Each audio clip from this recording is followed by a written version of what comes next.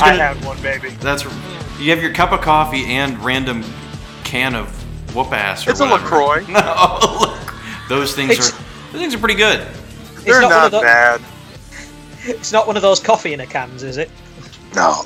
Your Keurig makes coffee in a can. That's a Keurig. Wow. All right, so, well, guys, welcome back. It's the New Blood Rising podcast, episode 98. We're getting closer, just a little bit closer to episode 100. 98, though. We're looking today at ECW/WWE One Night Stand 2006. So, not so much a one night stand, but you get the idea. Come on. I mean, it is what it is. Two-night stand. It's extreme, you know. Once in a lifetime. Could WWE get away with calling a pay-per-view rebound sex? Oh, that would have been awesome. Wow. The walk of shame. With that handsome intro, I'm William Rankin, joined, of course, by Jason Kiesler. How's it going, folks? Charlie Stabile. Oh, good to be back. And rounding it out, calling out the pay-per-view names, that's Martin Dixon. Hello, everybody. Man, Martin, you're killing it with the art. I love it. I love your Brick Flair. I'm a big fan of Brick Flair.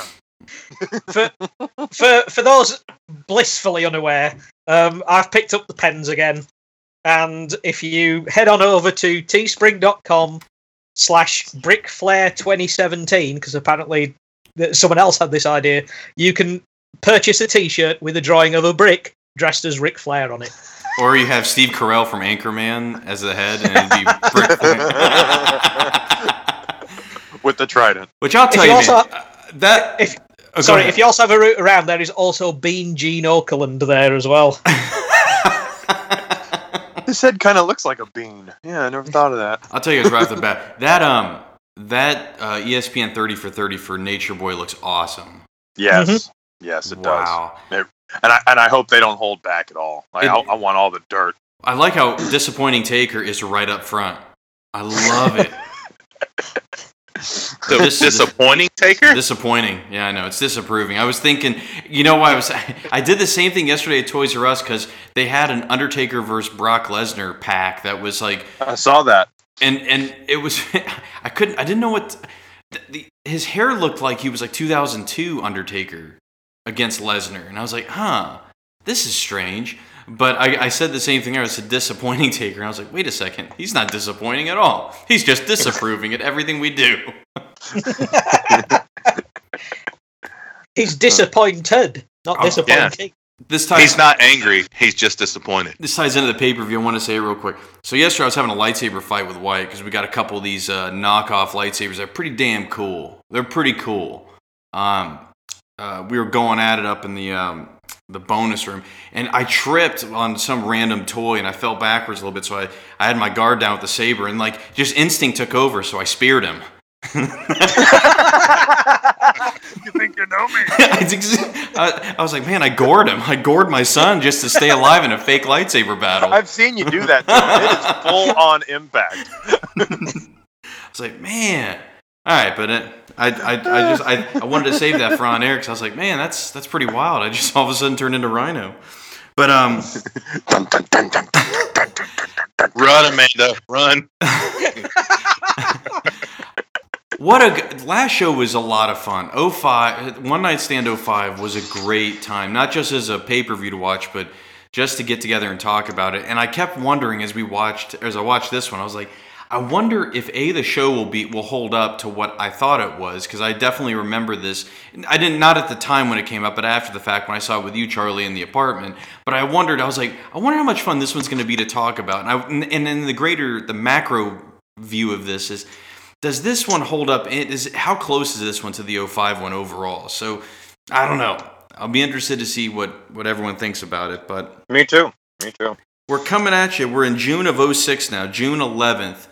2006. We're once again back at the Hammerstein Ballroom, and it looks like the crowd is about the same. Like, crowd number-wise is about the same. It looked like it was a little different on the internet, but at the same time, we're talking maybe, what's the difference of maybe 20 to 30 tickets, if that. It looked like a sellout, and it sounded like it too. At least with this one, they didn't have to block off 2 balconies for, JBL and Kurt Angle and Maven and Snitsky. Mm-hmm. No, but Jason, you nailed it, because I thought at first, I was like, why is Rey Mysterio up in that balcony? Yes. Yes. I couldn't decide if it was with the guy that looked like Stone Cold, if it was faux cold Steve or Stone Faux Steve Austin or Stone Clone Steve Austin, because that dude was just like, I was like, man, he looks like Steve Austin does now. Thing's crazy. So yeah, I is Steve Austin a time traveler? Well, I wasn't there for the real one, so I wanted to see what I missed. Right, that's it. Now we need to Photoshop Austin into the back of famous historical photos. I couldn't remember too. I was like, I wonder if Austin shows up at this one, and I remembered. I think this is around the time when things were not okay, or things I can't remember. You know what I mean? You guys know what I'm talking about? Like, I think this is that time period where he once again was kind of away from them because... Yeah, he wasn't anywhere near WWE at this point. Because wasn't the Jonathan... Remember, he was supposed to job to Coachman. He was like, I ain't going to do it. And he didn't show up to the pay-per-view or something like that. That's around this time, I remember. So that's why... What? Yeah, remember, dude? They were gonna bring him back to wrestle, and it was gonna be Coachman, and he was gonna lose. Yeah, it was a part of some thing, and I bet you had to do with Bischoff too. He had to be roped into that. Yeah. But I remember he was supposed to job to Bischoff, and he just was obviously not happy with it. I think we all would agree that's a dumb idea. So I think he just shrugged it off.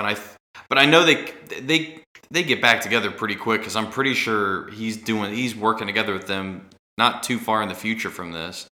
So, well, what year did the Condemned come out? Well, I think that's this year too. I think it's 06. Yeah, that's what I thought. Mm-hmm. Well, to help put some time perspective on here, there's a great big "See No Evil" sign in the crowd with yes. like the Ghostbusters X through it. I was like, oh, that helps put like perspective on a lot right there. Oh yeah, May 19. So before we dive into this, Colin Duff, who's always been very helpful to the show, he got us some pre-show notes here, and because we are picking up a year from where our last show was. So this has to do mostly with the kind of the lead up to this show. Now the good thing is when you watch this pay-per-view, it pretty much brings you up to speed with feuds. Like, it does enough video packages and recaps to give you an idea of where some of these matches are coming from. But leading up to this, here we go. While 2006 did not feature Shane Douglas running any hardcore homecoming shows, the last being November Rain back in November 2005, TNA would make their debut at the former ECW Arena on the 9th of June of 2006 with a show they called Hardcore War. Some of the old ECW fans were spotted and shown on the DVD, such as Hat Guy and his ever-present friend. Here are the results of that show. Shark Boy pinned Simon Diamond following a Diamond Dust. So that's funny. I'm going to take your damn finisher. I don't think it was, but I just thought of that. I was like, God dang. All right. Jay Lethal pinned Sanjay Dutt with a release dragon suplex. Abyss pinned Brother Runt, who was Spike Dudley, in the arena-wide walk brawl following a black hole slam into the thumbtacks. Of course. During the match, and this is where, like, when I read this, I was like, I have to read this in the Steve Austin voice just because of the way this is written. I think this, from what Colin said, this was a copy and paste job from another site, but during the match, they done the Bam Bam and Spike spot when Abyss launched. Christ. When Abyss launched Spike from the ring into the crowd with a gorilla press, leading to some crowd surfing. I recall Spike doing this. I recall Spike doing this during a TNA pay-per-view where the imbeciles in the Impact Zone dropped Spike on his head when he returned to ringside. So then Tracy Brooks defeated Gail Kim with Christy Hemme as the referee. In typical ECW fashion, they were chanting "Show your tits" at all three women. In Mayhem Jeff Jarrett's first ever match at the arena, he lost to Rhino with a gore following a failed guitar shot. Prior to the match, Rhino saved Earl Hebner He saved Hebner from chance of "you got fired" by telling them he got fired too, and the Hebners are good people. Here's a quote for you guys. "The same motherfucker that fired me last year wants to hire my ass back this fucking year." This was Rhino confirming he was offered a contract for WWE ECW, but turned it down. Post-match, Rhino tells the crowd his TNA contract is up in a few weeks. He loves Heyman like a father and loves Tommy Dreamer like a brother. He admits that if Heyman and Dreamer were running the new ECW, he wouldn't give TNA a second thought. But instead, he signed with TNA anyway. So, next, Petey Williams pinned Jerry Lynn following the Canadian Destroyer, and Jerry thanks the fans afterwards. Thank you, Jerry. And what was announced as the main event, Samoa Joe defeated AJ Styles and Christopher Daniels to retain the X Division title when AJ tapped to a coquina clutch / camel clutch type of submission hold. So you can tell that was a copy and paste from the time. Yep. In an ECW-styled impromptu main event, America's Most Wanted went to a no contest with the James Gang and Team 3D in a South Philly street fight. Whew. The match ended when the fans filled the ring with chairs, and AMW and the America's Most Wanted and the former New Age Outlaws just left. Road Dogg even told the fans over the mic, "You just fucked yourselves out of a hell of a match. Fuck you." Bubba even slapped Hat Guy around the head prior to the match when he wouldn't stop shouting abuse at Billy Gunn during Bubba's promo. Post-match, Spike cuts a promo bringing out his contract for one night only, it's probably One Night Stand, that he received a week prior in the mail. After telling us he gave his body, his blood, and his soul to the original ECW and the WWF/E, he asked the crowd what he should do. And then he says, "Screw you, Vince McMahon. Screw you, Paul Heyman, and kiss my skinny white ass." And he tears the contract up in the ring. So, this little bit here, just real quick. The WWE version of ECW ran their own house shows for a brief period of time after One Night Stand. The first of these shows was at the former ECW Arena, then called the New Alhambra Hall on the 24th of June 2006, with the following card. Full-blooded Italians, Little Guido and Tony Mamaluke defeated Danny Doring and Roadkill. Hey! CM Punk, this young lad in his debut, defeated Stevie Richards with the Anaconda Vice. In an extreme bikini contest, Francine, with her re-debut, defeated Trinity and Kelly Kelly, or who would become Kelly Kelly. I think at this point she was a singular Kelly, just one Kelly. Francine and Trinity started to brawl, and Trinity did her trademark moonsault off the top rope onto the floor. Ouch. Francine was about to fight with Kelly, but Mike Knox showed up to protect Kelly. Balls Mahoney hit the ring, and the next match got underway, which was Mike Knox against Balls Mahoney, who he defeated. Sabu defeated C.W. Anderson by submission. Sandman defeated Just Incredible. And then in the ring, Paul Heyman cut a promo thanking the Philly fans. He said the ECW fans had to sit through Kelly and the Zombie, but at least they might have their ECW again. Tommy Dreamer came out and talked about Beulah and his daughter and then challenged the Big Show. Priorities. Big Show defeated Tommy Dreamer, of course, with a choke slam through a table. What a loser. And then finally, ECW World title match. Rob Van Dam defeated Kurt Angle to retain. Oh. Dean Malenko refereed the match and ended with Rob Van Dam hitting the 5-star to retain the title. So it sounds like, at least from this account, that it was a clean finish, which is wild. All right. So guys, we're back here. So let's kick off this One Night Stand 06. How about that TNA stuff, though? What do you guys think of that, though, real quick? Like, those guys, like basically shooting on WWE, you know?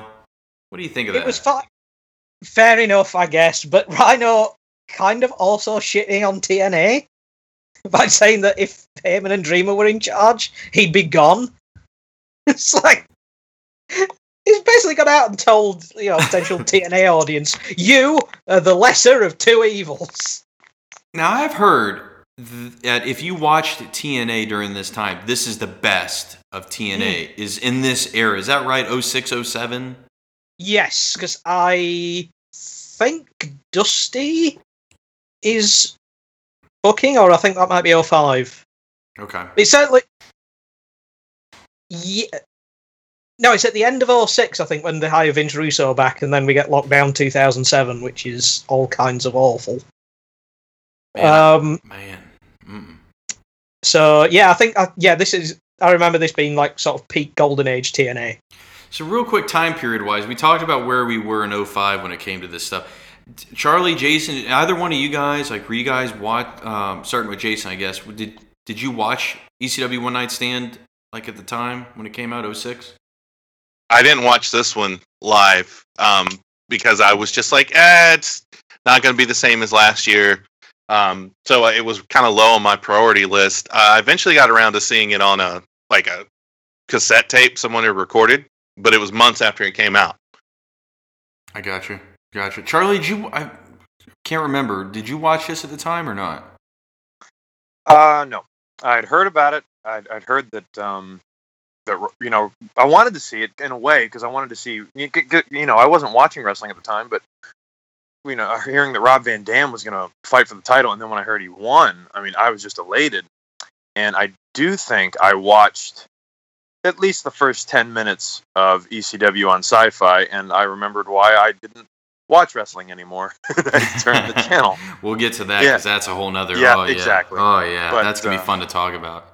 No, I don't think I watched One Night Stand, either of them, until we were living together in college. Yeah, and we were like, holy crap, these are fun. Yeah, definitely. I think by the end of it, and I want to see what you guys think. Like, if you could cherry pick both shows and create one good show out of one great show out of both, I wonder what you guys would pick. But I bet it's probably pretty obvious. But let's get into this. Martin, real quick, did you say, man, did you watch this one at the time either? No, I got this on DVD when it came out a few months after. Because here DVD releases used to take weeks, sometimes months after the actual event. So when it came out over here, it was bundled in with the original One Night Stand and Barely Legal. Mm-hmm. So I got like a hell of a triple. Yeah. Man. What's not often talked about too is the WWE versus ECW show that they did like the Tuesday before this, which was like a second go home show in a way. For this pay-per-view. That's disappeared. I don't think it's even on the network. It's weird. Yeah, it's there. Is it? Okay. Oh, is it? I must have missed it. I found it this morning, because I remembered the John Cena Sabu match. Yeah, because I think I had gone back to watch that. And we can get into that later, but Sabu had some interesting things to say about John Cena as a performer that I think should be brought up. Okay, I can't wait. Yeah. All right, so let's open up this show. So they do we open up immediately with Paul Heyman. The crowd is jacked to see them. He cuts a promo that hypes the relaunch of the brand. He thanks the fans because it was them, not Heyman or Vince, that made the revival of ECW happen. And then we see the first shot of a sign that I think was a defining crowd sign for the next so many years, up until this day. So many people have aped this sign now, and it may have been used before, but this is the one that I remember the most. If Cena wins, we riot. Mm-hmm.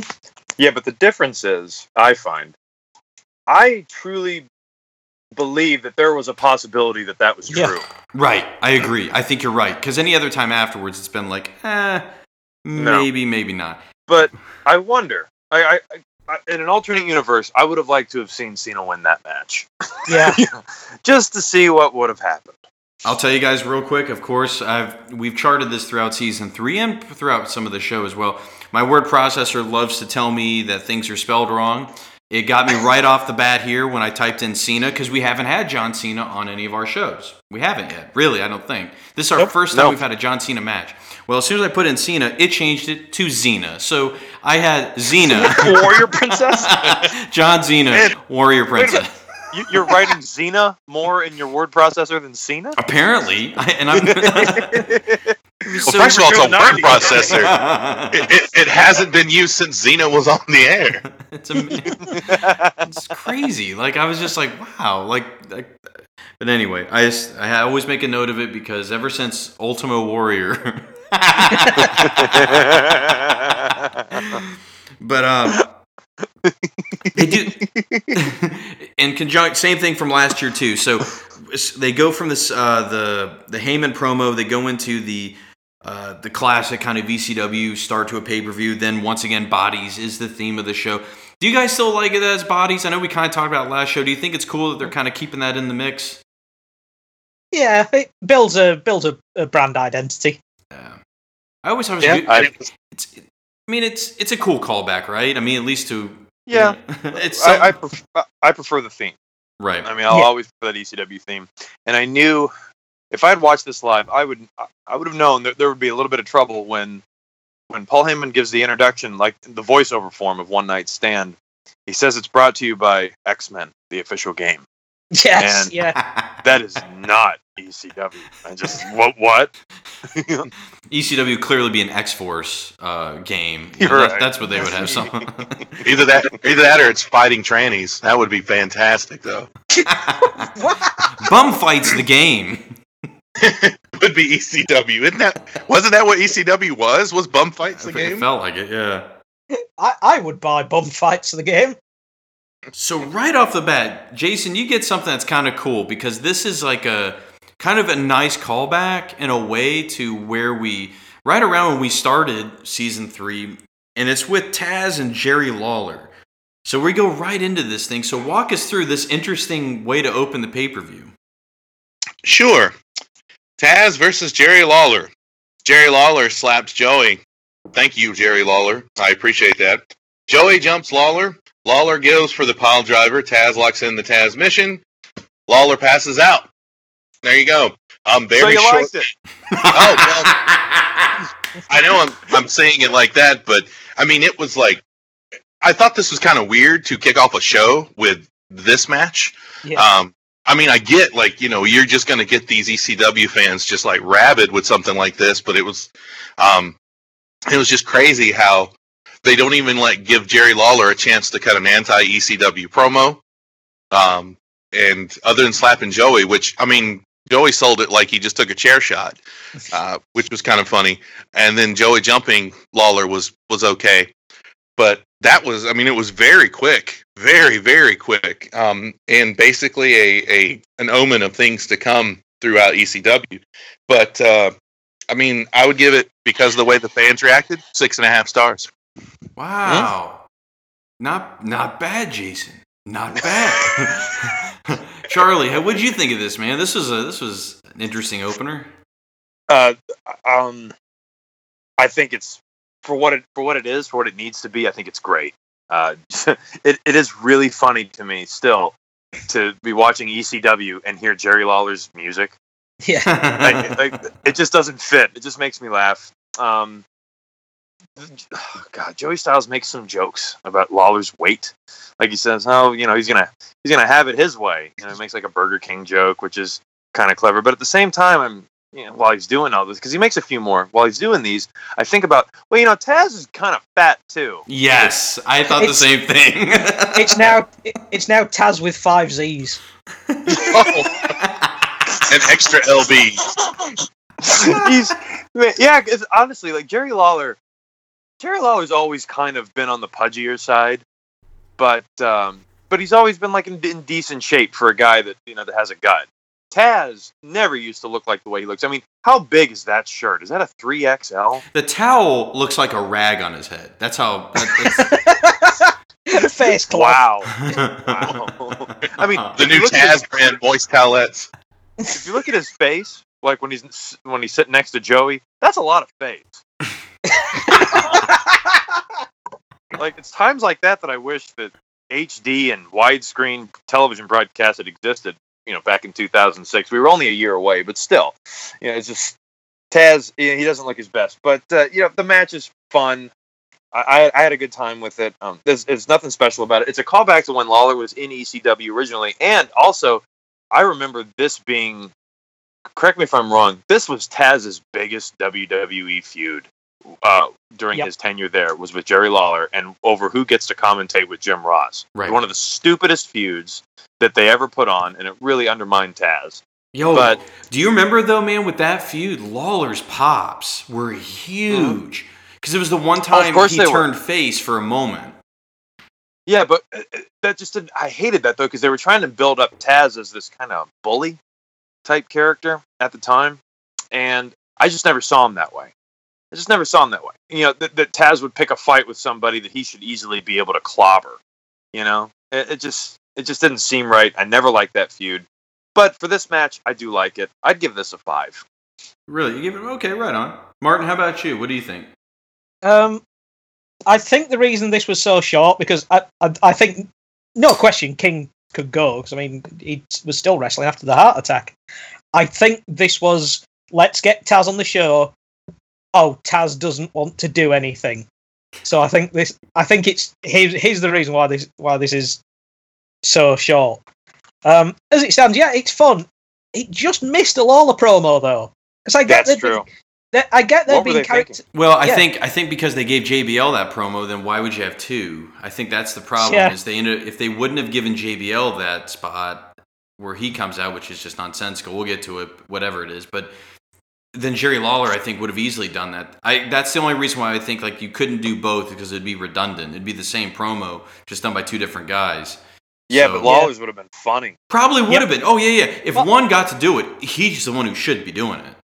Right. Also, Lawler would have probably done this, on Raw and the special beforehand, but we didn't see that. There needed to be just a promo package, just to bring everybody up to speed. Because I mean, they have the footage of Lawler in '97. Just a little something. As it is, I can only really give it a 3. It was fine for what it is, but it was only ever going to be a few seconds. The one question I have for you guys is, why does Jerry Lawler not tap out? Why does he have to pass out? Why does he have to keep his heat? This is one of your biggest pet peeves. I hate this, because, you know what I mean? I think they think it's... I think it's because they think it's funnier. It's more humorous if he just completely just passes out. I mean, Taz's whole thing was, "I'm going to make you tap, not I'm going to make you." Yeah. Right. Charlie passed out. Apparently, couldn't even finish a sentence. I didn't even hear it. Taz locked in. He immediately locked it in on Charlie. He gone. No, but I'm not sure what happened there. It's just so bizarre. I don't to me, whenever you have a guy who's just playing ultra heel, and he's such a wuss, basically. The thing you want to see them do in the end is just hysterically tap out, oh my god, no, that's what you want to see. You want to see them in complete and utter pain. And instead, it's no, Jerry Lawler needs to keep his heat for whatever reason. I don't know. If Lawler wouldn't tap for Brett, he's not going to tap for Taz. I don't know. Maybe he's trying to keep his heat for his eventual feud with his own Heart a few years later. I don't know. Oh, Jesus. I was just going to make a One Night Stand 7 joke, but yeah. Ooh. So, but anyway, Martin, it's extreme, but it's extreme,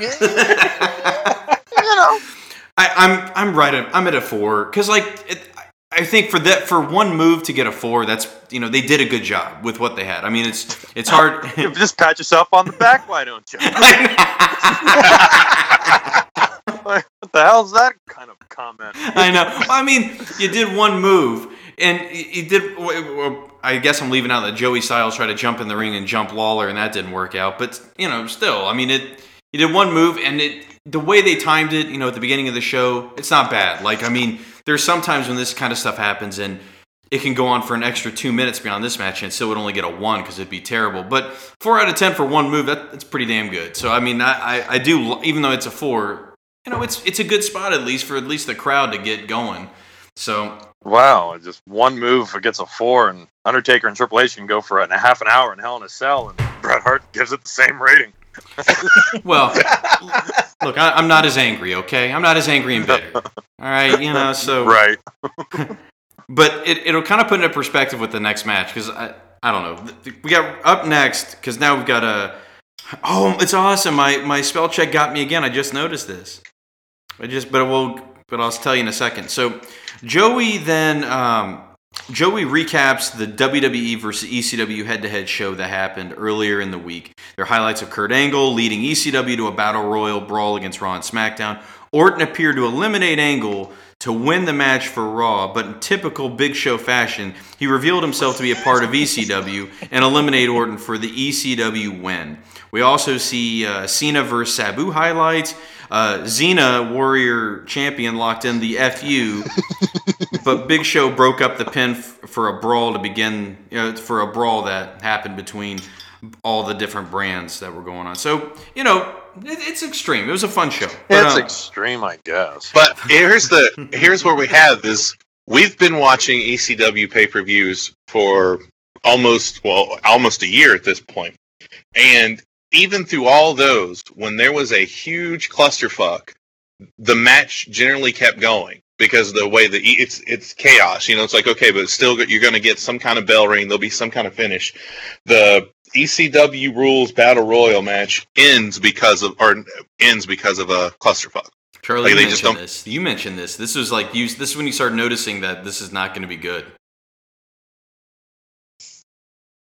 In the system here, yeah, it's not good. I'll give him this. I think Kurt Angle was a good idea. I can buy that because not just because he had a cup of coffee in ECW once, but because his style fits with whatever an ECW style, whatever you want to say it is. Big Show, and not so much. No. Not even extreme Big Show. That's gonna. That's this something is like pretty extremely neat. Overweight Big Show. Right. This is the worst he's ever looked. Yeah. Yeah. Well, he quote unquote retired after this. Yeah. After ECW. We talked. I think Charlie, you and I off air once talked about like this is when like he tries to push himself to be like this extreme superstar, and his body just can't keep up with that type of match. So he looks by the end of this just like I don't know, like he's on death's door. I'll be honest. Like it looks like he's close. But anyway, I don't know if this is my word processor or if it was just a slip just when I was typing. I put Jazz joins Joey at commentary. I put Jazz. Martin? It's Jazz! I don't know why, but anyway, Taz has joined Joey at commentary, which I'll just say, just overall for me, Better than Foley. Way better. And I don't even like Taz on commentary, but this is at least tolerable. Yes, I agree. He believes because they believe. So, Chuck, why don't you keep talking? Right now you got Randy Orton taking on Kurt Angle. Tell me what you think. God. This is such a cool match. Even though Randy Orton, he doesn't... I mean, honestly, he shouldn't even be on this show. Not because he's not a good wrestler. Like, this is one of the things about ECW crowds I can't stand. This is back when I think Randy Orton was at his best. Was this little time period. He's actually a great wrestler. The way he handles the crowd is very entertaining in that Randy Orton, I'm a dick kind of way. I love the ankle lock sequence right at the very beginning of the match, which kind of sets up what the story of the match is, I think, which is Kurt Angle just trying to get that ankle lock on. And he can't quite get it. But if he does get it, that's going to be the end of the match. I do find it interesting that, and especially when it happens later with Big Show, why the crowd embraces Kurt Angle so much and not Randy Orton. And the only thing I can think of is that Randy Orton has this being chosen kind of thing going on that ECW crowds just never respond to, unless it's Stone Cold Steve Austin, where, this is the guy we're supposed to like. No, we're not going to like him. That seems to be their one thing. Orton gets a "you can't wrestle" chant, which, man, well, we've talked about this before. I think Randy Orton is one of the most boring people like in the history of professional wrestling. Like, and this isn't just me being prudish with like Blandy Borton or whatever the hell we used to call him, but yeah, he is piss fuck boring. Do you remember that Raw we watched, Will, where it was right before the commercial break? Randy Orton's going to the ring. I don't remember who he's fighting, but right before it goes to commercial, there's this sign that we read, and it said Randy Orton equals piss break. Yes, I do. You remember that? Yeah. It was so funny because, in a way, it was true because it went to commercial right after we saw that sign.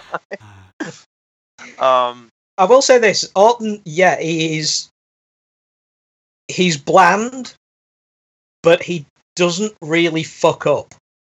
No. I've always said I think he's the smoothest wrestler I've ever seen. Like in terms of the finesse and what he does to pull off moves. He's extremely good, He's extremely good, but just not exciting. No, God, no. I think he's got the best drop kick in the business. I maybe of all time. I love his drop kick. Well, I don't know. There's some hardcore Holly fans out there that might say different. His is good. Well, so I started thinking about it. I was like, who else does it well? Holly, Kofi Kingston. Sometimes his feet just don't agree with each other and just go somewhere else. But his drop kicks are okay too. But the match spends a good amount of time looking like a shoot, and I mean that's fun. I like this part of Kurt Angle. This little era of him. It doesn't last long because he's going to be in TNA soon, but I do like it.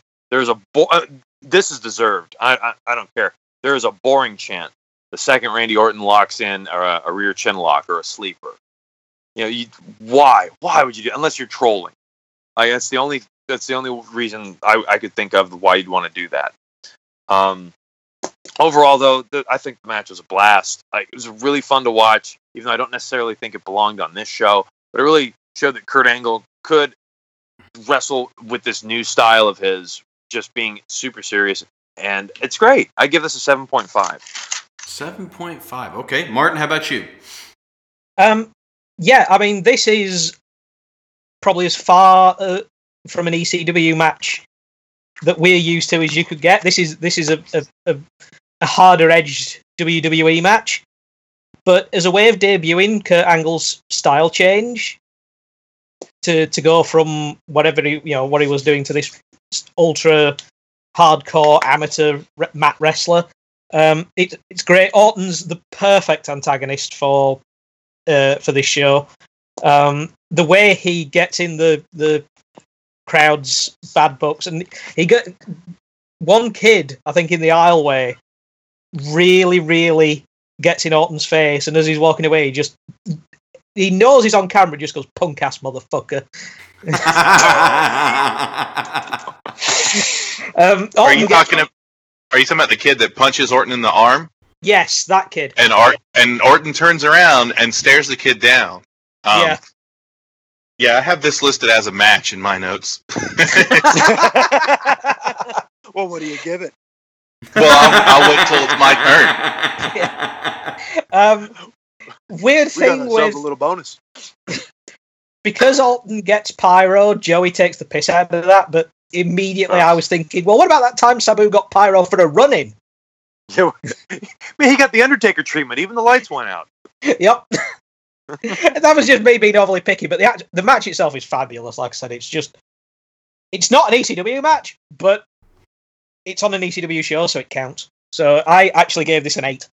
Good God Almighty! All right, well, man, that's hot. That's hot. To go back off that, there's no weapons in this match, right? They don't use weapons. No, right. Yet it still has an extreme kind of feel to it. It has it still feels like it could be an ECW match. It has a certain rawness to it. Yeah, that's what that's the word. Mm-hmm. I agree. Jason, how about you, man? Between both the matches you're talking about? Oh, yes. Well, I'll start chronologically here.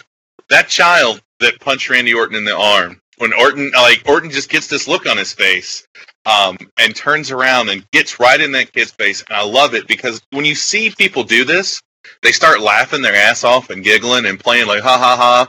This kid doesn't break. This kid is staring Randy Orton in the eye. Like that kid was at his house that morning just eating cereal, and Randy Orton came out of his mom's bedroom wearing his dad's robe. That's how the kid was looking at Orton. I mean, and I love it. And then when Orton... the kid walks, like when Orton goes to walk away, the kid doesn't break. The kid doesn't start laughing. It's where he just straight stares this motherfucker down. So finally, when we get to the match, and that little match there, I give that a 10. You don't have to grade that. I like how here we are, One Night Stand 06. These people are cheering Kurt Angle, where 365 days ago, they were booing the shit out of Kurt Angle. And Kurt Angle was one of the people up in the balcony. The what were they called again? The anti-ECW Crusaders. Yeah, Crusaders. Yeah. So what a difference 365 days make. I don't like this version of Kurt Angle's music, but I do like the fact that it doesn't get the "you suck." I think that's why it exists. Exactly. Yeah. Right? I think that was the sole purpose of it. It was. Mm-hmm. Like when one of the things that you guys were touching on about about kind of how it, or Martin, you said it doesn't feel like an ECW show. I look at this like this is like the Benoit Guerrero style matches. Well, I'm talking about with the. I'm just saying. Oh yeah, it stayed in the ring, 100%. There was no outside shenanigans other than Randy Orton continuing to go outside to catch his breath and get some heat, which was great. And that Kurt Angle kept it in the ring. I love the mat wrestling that was going all throughout, where Kurt Angle's just rolling this little boy over. I loved it. When we finally get the ankle lock for the submission, and Kurt just leaves, I like how Orton makes two people carry him out. That was such. That's really exclamation point on the mat. And then turns around and waves. 2 refs. Yeah, and he keeps waving to the fans. He goes, "My fans." Yeah, my people. See, he has a character. Like that's why this was my favorite era of him. Like, cause he just doesn't do this crap anymore. He turns into like his character's all on Twitter. If you follow his Twitter, it is. He's like, listen to us. he's pretty mean. So he goes back to the back, and then there's the kid, straight keeping it real, just staring that motherfucker down again. I give this match 8. Oh wow. Okay. I'm glad Jason brought up the thing that Orton does in the beginning, because I understand, like, I like it when guys either go to the outside in the beginning or refuse to get in the ring. I feel like, though, he carries it way too long, and it makes the match slow down to a crawl at times. And then coupled with the chin locks thing, which was just either like, if you do it once, it's fine. I think he does it a couple of times, though, which is just like, dude, come on. Well, a couple of times he was going for that backbreaker move. Right. Yeah. Mm-hmm. I think the match is okay. I only gave it a 5. I think the reason... Hey, Charlie, I think... You know why they cheered him? It's the mouth guard. As soon as they saw, he's got an ECW mouth guard, that's it, man. That's all I needed. Some guy who protects his mouth with the letters of the company I love. Boom! Yeah. No, it could be. No, it's all right, though. Like, but I also think it's because I think Kurt Angle's a legit fighter. Yeah. The final 3 minutes is amazing in this match. Like, it just, it's all that other, it's that first, I forget, I didn't look at how long it was, but it's that majority of the match where I'm like, all right, man, I'm just waiting for it to get going. The angled, just daring him to wrestle him is kind of interesting. I will say, I like that in the middle portion, but. It was weird that it was in the middle, though. I mean, I've never booked a match, but it just seems like the kind of thing you'd put at the beginning. Yeah. No, you're right. It usually is. Like, that sort of spot usually is. So I'd agree. But yeah, it's all right. Like I said, I give it a 5 out of 10. But I do love after the match, his bit though with the crowd chanting "You tapped out" and the pussy chants, and how he just plays into it beautifully. It really is. It's very well done on his part, because I think like him and Angle had been feuding for a bit leading into this, because then they do the WrestleMania triple threat with Mysterio. Yes. Yeah, Mania 22, yeah. Because I think, if I'm not mistaken, Angle, did he not win the belt from Mark Henry, like, this year, like, leading up to that match? Like, didn't Angle beat him at, like, the Rumble or something? And some crazy, hey, why not? Yeah, it was a weird, because No Way Out 2006 is Angle Taker, which is fucking amazing, still. That's right. Because I remember at the time in all the magazines I used to get, everybody was going, well, why isn't that the Mania match? Right. Yeah. I forgot about that. I don't think I've ever seen that. Yeah. It's one of those, like, lost gems kind of thing. Because it's on No Way Out. Right. That's too bad. Yeah, I'd love to see that match. So, all right. So, now, after we talked about the Orton stuff after the match, which is fantastic, that leads us into, Martin, we got our next match. We're going right into it. It's the FBI versus Super Crazy and Tajiri. Once again, these 3 guys just can't get away from each other. They're going to wrestle each other for eternity. Yeah, even with a new company, technically. Still the same old. I took very little notes for this, because you could just copy and paste bits of our old podcasts into this. Because it is, again, it's just all the greatest hits. Weird seeing Tajiri rock up in hustle gear, because that's who he was wrestling for at the time. Just not even bothering. Just, yep, I'm just wearing what I've got. Yeah, it seems a bit toned down than before, because I think there is a bit more of an emphasis on building and storylines with One Night Stand 06. I'll explain more, overall show thoughts. But the pair of tarantulas was funny. The knockoff No Sleep Till Brooklyn that the FBI have, I think, is fantastic and is an inspired choice. No. The match itself is fine. I gave it a 6, but it's good, but it's seen it all before. The real star of the show is Extreme Big Show at the end, who comes and murderizes everybody. Big Guido, Little Guido, poor Tony Mama Luke. I was gonna say Greedo from Star Wars, probably. Yeah. Show shot first. Because Marmaluke becomes the first victim of the Cobra Clutch backbreaker fuck you move. That's exactly what I wrote. That's awesome. That's the same thing I called it. That is a fuckbuster. That is a fuckbuster. So the match itself is fine. It did seem like a case of we'll put these guys on the card, but look, here's the real star of the show now, and it's Big Show, Extreme Big Show. So that takes us, Jason. What'd you think, man? Back together again with these guys. What'd you think? Since it's this again, I kind of almost tuned out on the in-ring stuff and started really paying attention to the commentary because that was the only thing that was really significantly different. That Taz and Joey continue the tradition of shitting on the company they work for. Or the company's broadcasting them, like where they used to always be on the network. Well, Joey was the network, and now both of them are just taking pot shots about WWE and all the things. Taz points out one of the many, many things that was wrong with Super Crazy on SmackDown, because he never did his triple moonsault spot while he was part of the Mexicools. Yeah. I do like the top rope to the camel clutch fuckbuster kick that Guido gives, I think it's Super Crazy, and that starts off a hilarious little interaction between Taz and Joey coming up. So here we go. Guido is 5'7" with a size 12 feet. This is Joey. Do you know anybody else that has feet like that? Taz, God bless his wife. Joey, she's happy. Taz, either that or walking with a limp. Joey, we're going to have fun on Sci-Fi, and then rounding off, Taz goes, "It's extreme," and that's not me making a joke.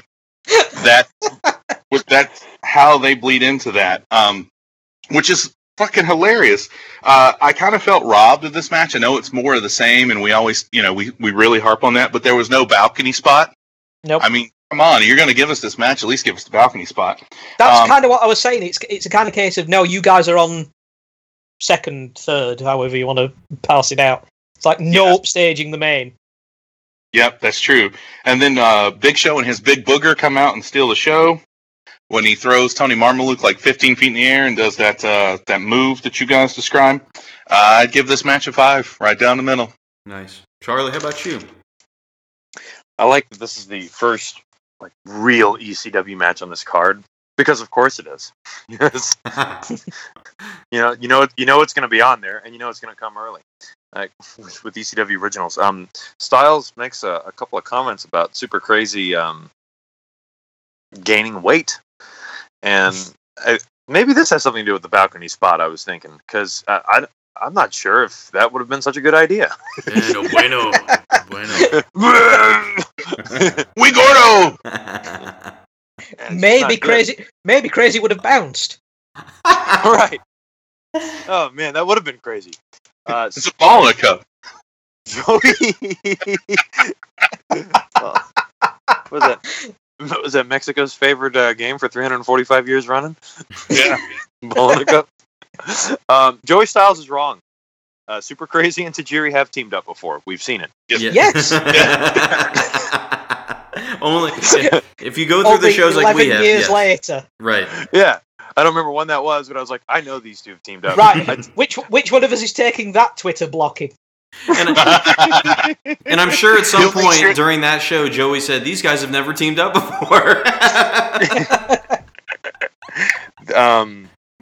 The stereo tarantula is probably my favorite spot in the whole thing. But Super Crazy's been in this damn move enough. Like, why not master it yourself? All right, let's talk about this for a second. Who the hell is Big Guido anyway? Who is this guy? He is an FBI affiliate. He's got the credentials? Yes. He's an affiliate.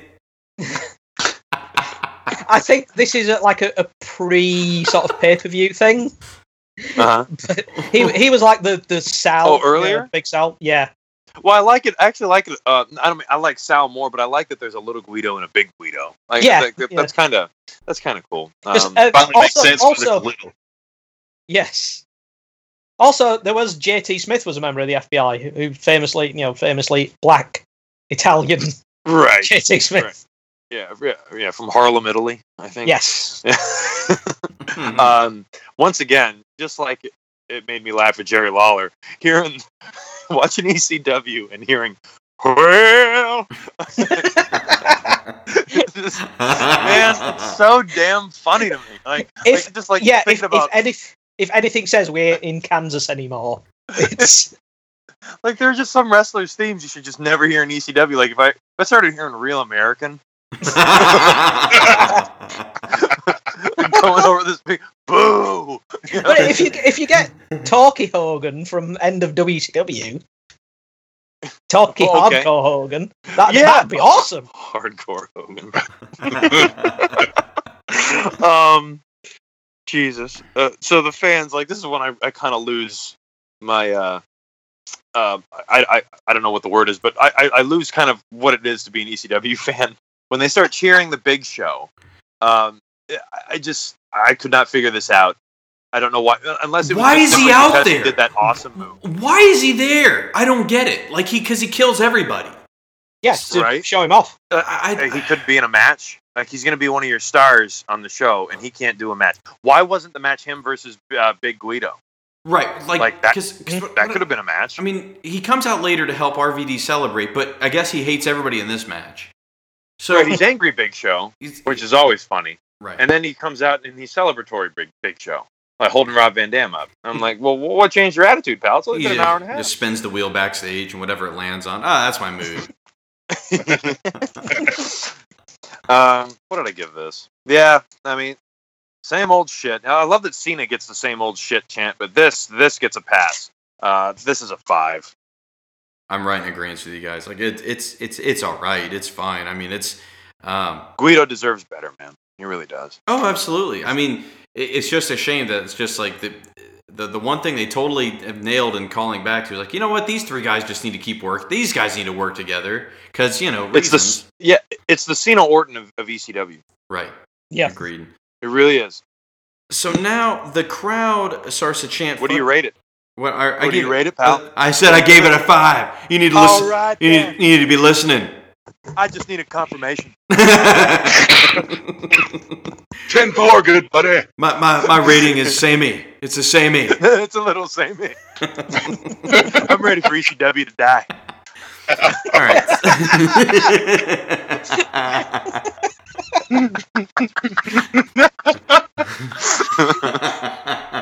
I'm ready for Chris Benoit to die.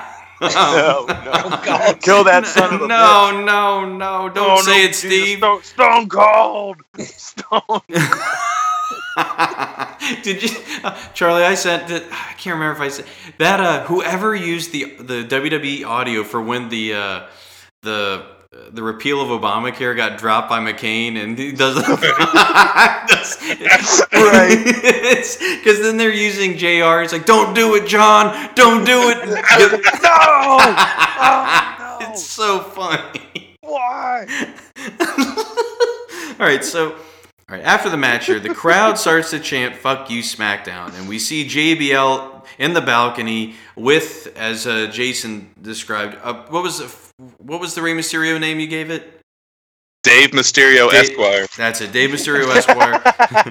Folks, and the fake Stone Cold up there. He's doing the same thing he did last year. It's the same thing.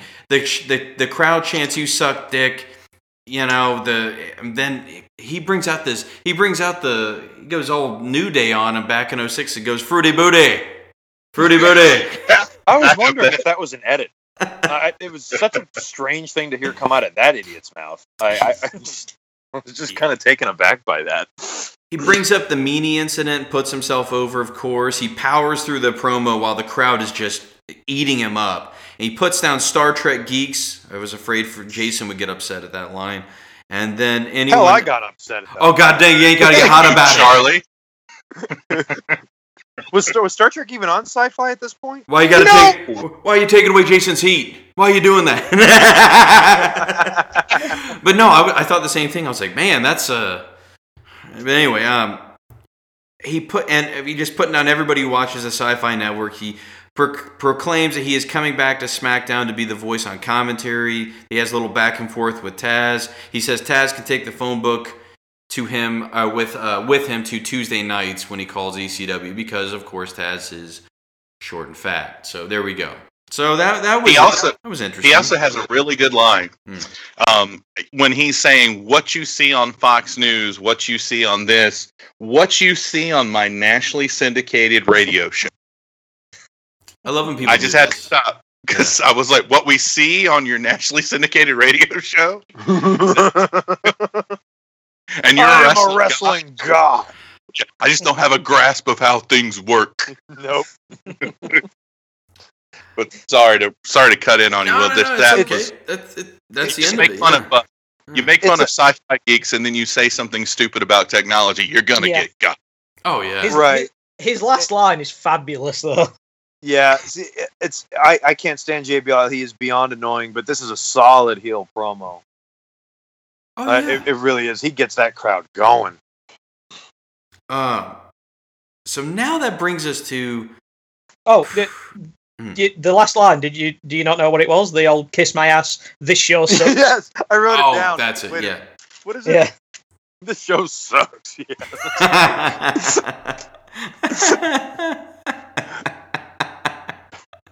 That's really good. JBL probably had a few cocktails in on that one again. All right, so Jason, this match is for the World Championship. Hey, wait a sec. The Rise and Fall of ECW book. Oh, right. Sorry. Yep. Did you get an ad for that? Okay. I did. Yeah. I did. Yep. Did you know there was a book? Never.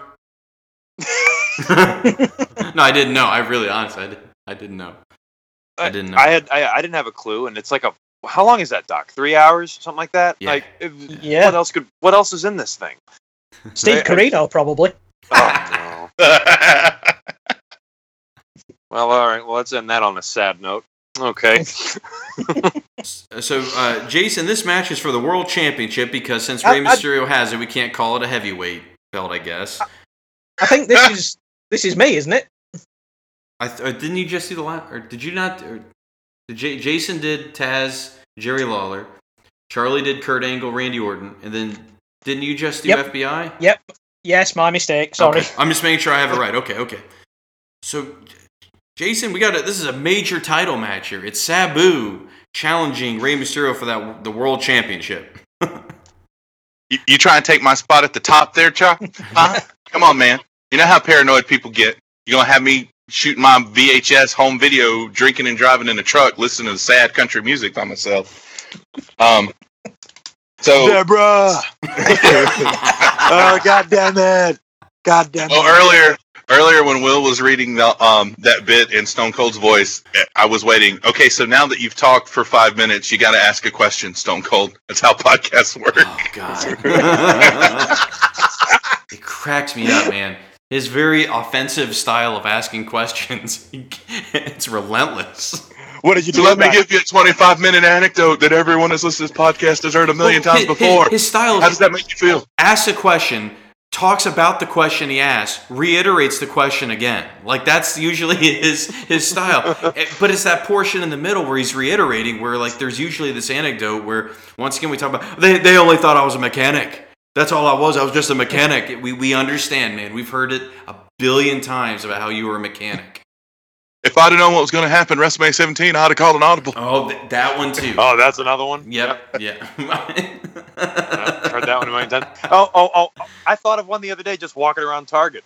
I don't smoke, but if I had it's the fucking one with Bret Hart from WrestleMania 13. Yes. Where he says he's not a smoker, but if he had a cigarette, he would have lit one up. That's why I've always loved that one. So here we are, Jay, Sabu and Rey Mysterio. What do you think? Or walk us through this gem. Well, it's an Extreme Rules match. Shouldn't all matches in ECW be Extreme Rules matches? Yep.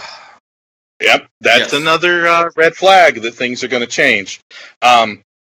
One thing I do like is that throughout, I mean, like we talked about before, and when I remember seeing this, I was like, man, Sabu's Robachi. And then going back and after we've rewatched all these pay-per-views and stuff over the last little bit, someone's mic blown up. Charlie, is that fax machine going, or you okay? You back at the Keurig? Yeah, I got to hit the reset button. That would be my bad.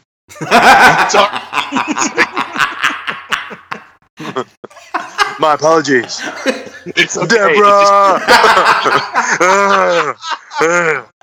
It just sounded like someone was rolling over a roll of bubble wrap while farting. It was just I was rolling over my emotions.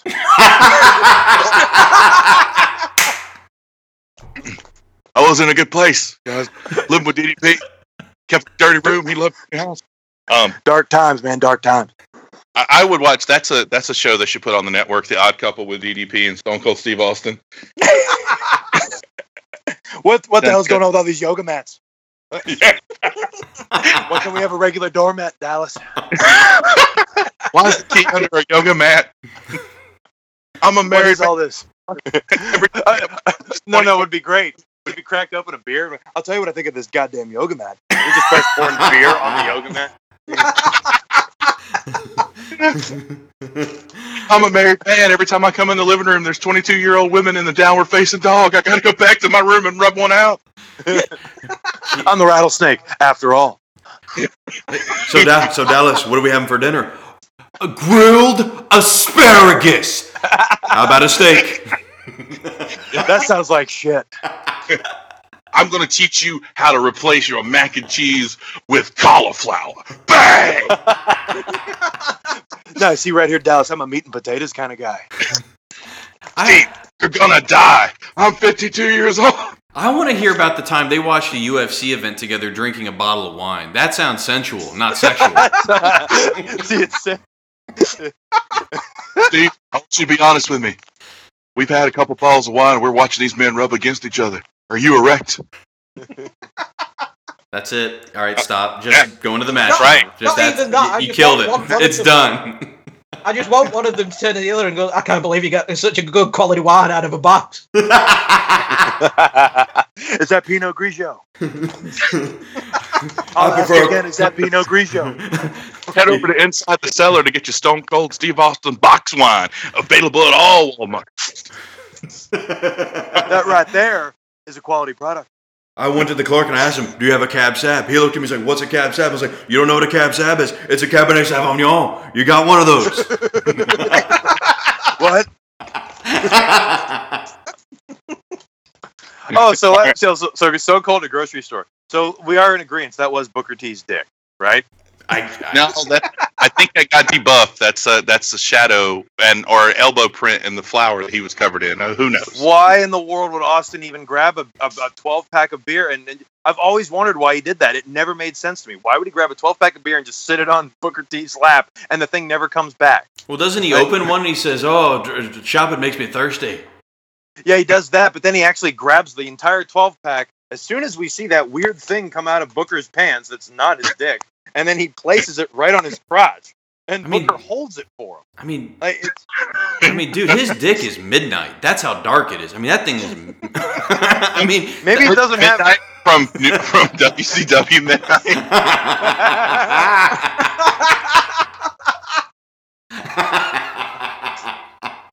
The 6'2" athletic black woman creeps out of the team. Yeah, it just comes out of the pants. Yeah. Here, have a Budweiser. You look thirsty. It's better than the bloody Midnight Express.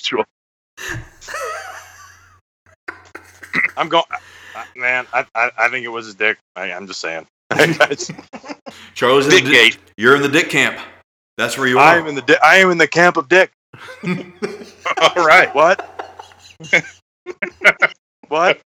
Yeah, Jay Lethal does knee brace commercials during Ring of Honor. About 15 years, we're going to have Steve Austin doing Steve Austin hearing aid commercials in the middle of Law and Order reruns. Oh, Jason. You just brought up another one. He constantly, man, I'm deaf, but if I'm in an arena and there's 65,000 people, one person's not doing something on the top row, I know what they're doing. I can hear them. Like he always talks about the one person in the arena he can hear that's booing or something. Favorite arena? No question, Rosemont Horizon. Great acoustics. The acoustics. It's not the All-State Arena, but it'll always be Rosemont. It's all Stone Cold. Back to the matter at hand. I rate that bit a 10 out of 10. That was a 10 out of 10 bit. Thank you.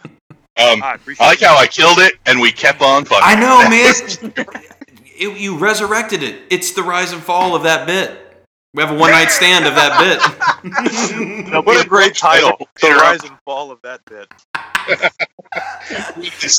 Forward by Steve Corino. All right. The Sabu versus Rey Mysterio. Not Junior. Yeah. Rey Mysterio. We talked about how Sabu's real, or I was watching this like, man, Sabu's real botchy. But after going back and watching all the other pay-per-views, that's his style. He's like, and they do sell it like that as far as the commentators, where he's just going to keep coming. You know, he's going to hurt himself to hurt you, which is good.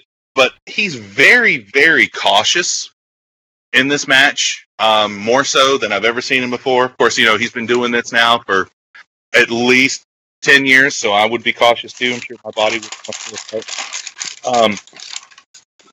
Sabu goes to do a retake on the drop toe hold spot, and the crowd catches it. And the crowd just starts booing like crazy, which is not the first time they'll boo during the match, because when Rey goes for that 619, that crowd fucking gives him eat shit.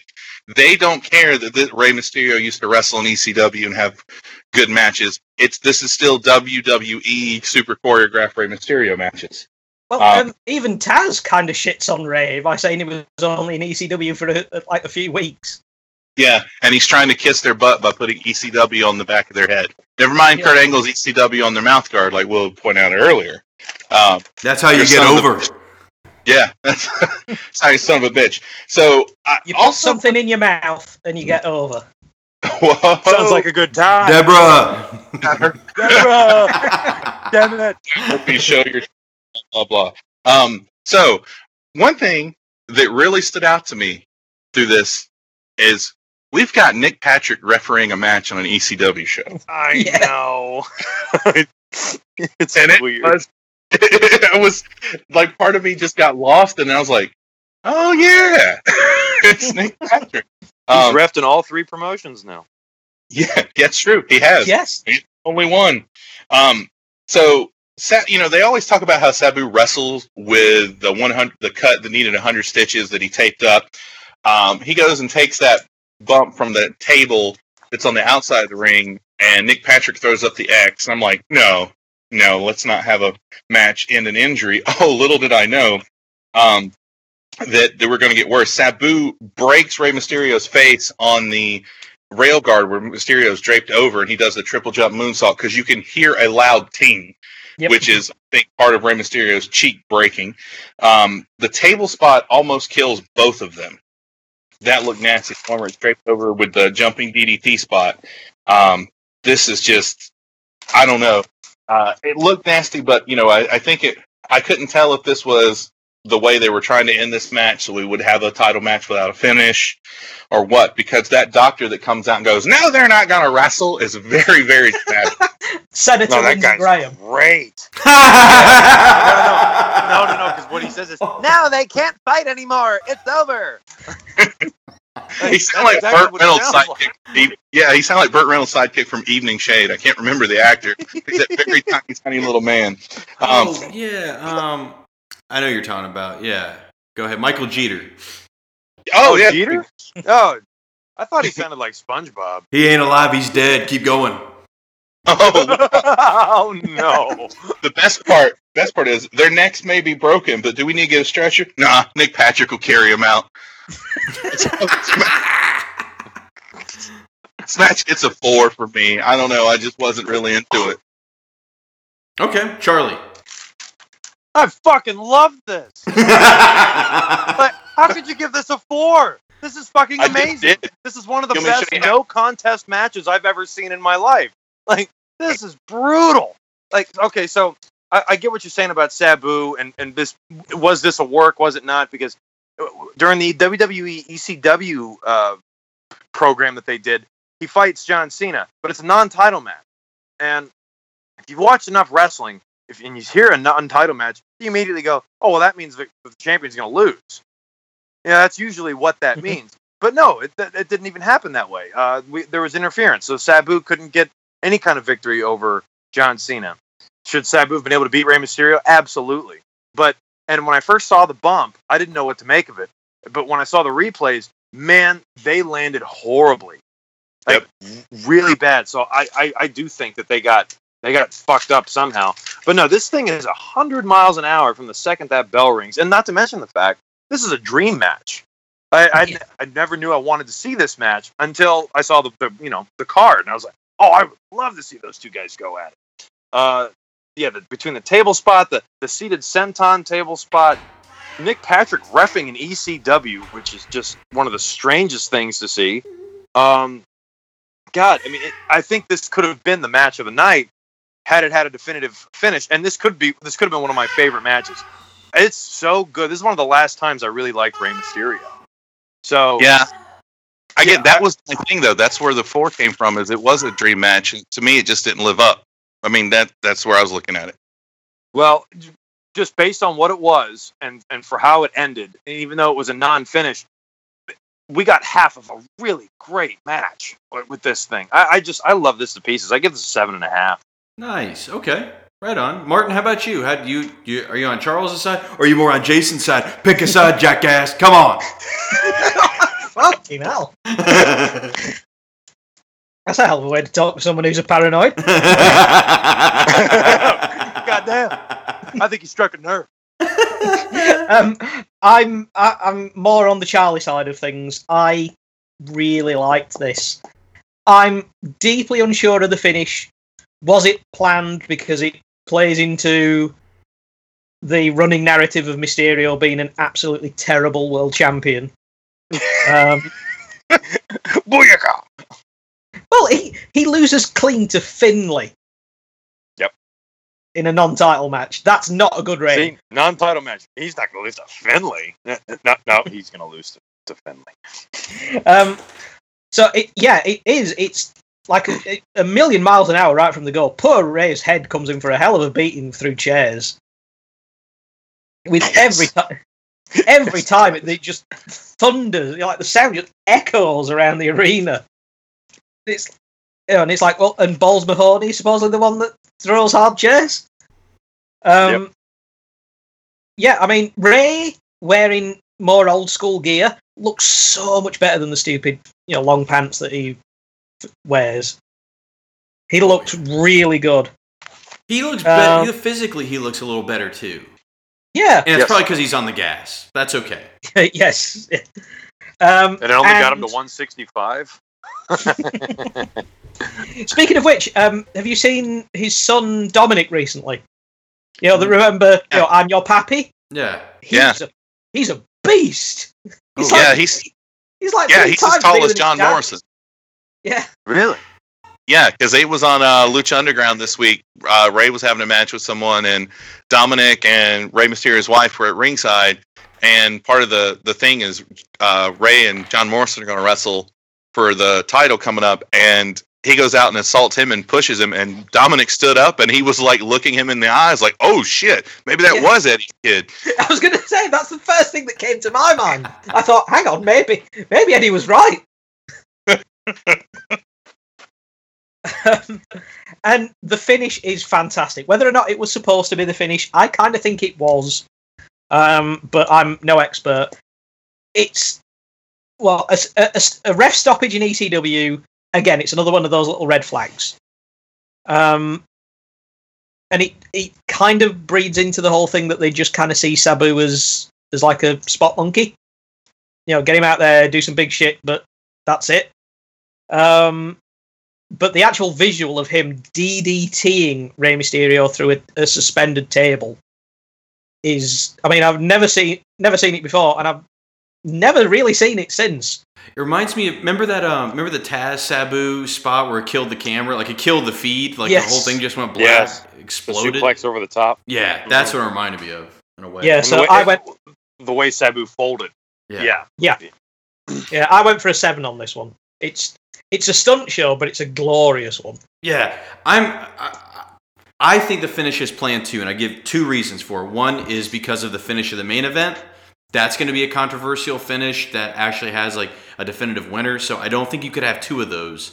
I don't think you could have both, and also the fact that it's the belt's going to be the WWE title's going to be going to ECW. So there's no way both titles are going. Number 2, there's no way they're going to put Rey Mysterio over Sabu in that building on that night. No way. No way you would. Like, I don't... No. Mysterio's... Like, I will say, his reaction from the crowd is better than in 05. It seems to be a little bit better. Not just because he's tempered it with, his attire and everything. It seems like for the most part, like, fans are a little bit more overall on his side. But still, there's no way in hell you're having him go over on Sabu. So they kind of were in a corner, and they did. If you were going to do kind of a BS finish, this was the best way to do it. It was a good spot to do it on because it looks nasty. It looks nasty, with the exception of we jumped Lindsey Graham Doctor. Listen, it seems like you could legitimately say like that was a stoppage. Like that guy's not believable, but I could believe without him at that. Yeah, absolutely, that would be worthy of a stoppage, even in this type of match. So I'm like right at about a 6. I think the action up to it is pretty good. Finish is what it is. Like, I understand why they had to do it. It sucks that they had to. But other than that, like, it's still a pretty damn good match. I definitely preferred it over Angle and Orton. So that's why I give it the bump up on it. So, yeah, but it does not help, though, the Mysterio title reign. Like, I know Charlie and I were talking about, like, some other WWF's championship reigns and that are in like the 90s and everything like that, but this is one in the 2000s that is not good.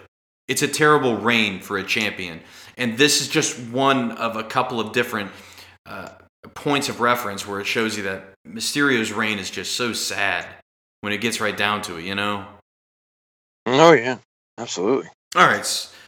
So with that being said, now we go to a video package for this little bit of business here.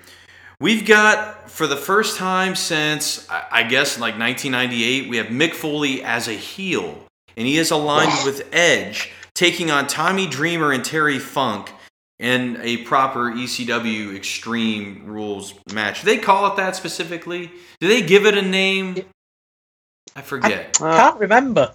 I think we just assume that they're going to kill each other, so... Yeah, exactly. So they give a brief recap of WrestleMania 22, the hardcore match where Foley got speared through the ropes, through a flaming table. It was awesome. But then he kind of flips and kind of aligns himself with Edge, and they become the co-holders of the WWE hardcore title. So that's back from the dead. Heyman then cuts this vicious promo about Foley being a prostitute. No, really, like boy, he nailed it. He did. No, he did. I actually wrote it down. I was like, bravo. Yeah. Yeah. Foley's promo, like, I get it, but boy, does he think he's bigger than what he is in this promo. Wow. Yeah. Wow. And it does. Yeah, what does he say? What does he say in it? Yeah, I think he says he's the biggest. He was like does he say specifically the biggest star in the Attitude Era, or just the biggest star ever, period? I think he says the biggest star. I don't think they specifically use the word Attitude Era, but I think it's like, one of the biggest stars ever kind of thing. Yeah, it's... Which I get it. Bizarrely, that sort of self-aggrandizing, excuse me, plays into the feud he has with Flair after this. Yeah, this run, like, this 06 run for Foley is it's fascinating weird, and it unfortunately ties into like the most recent era of Foley that I just don't think is favorable for him. It's just this weird period. Like when you look at where he goes after this with Melina, she's roped in with him. He does the Flair feud where they have, I think, 2 matches, and then of course Foley gets duped because that's what happens to him as well. And it's never really established. I'm not sure. Like, I think he kind of floats back to being a face after this. I'm not sure.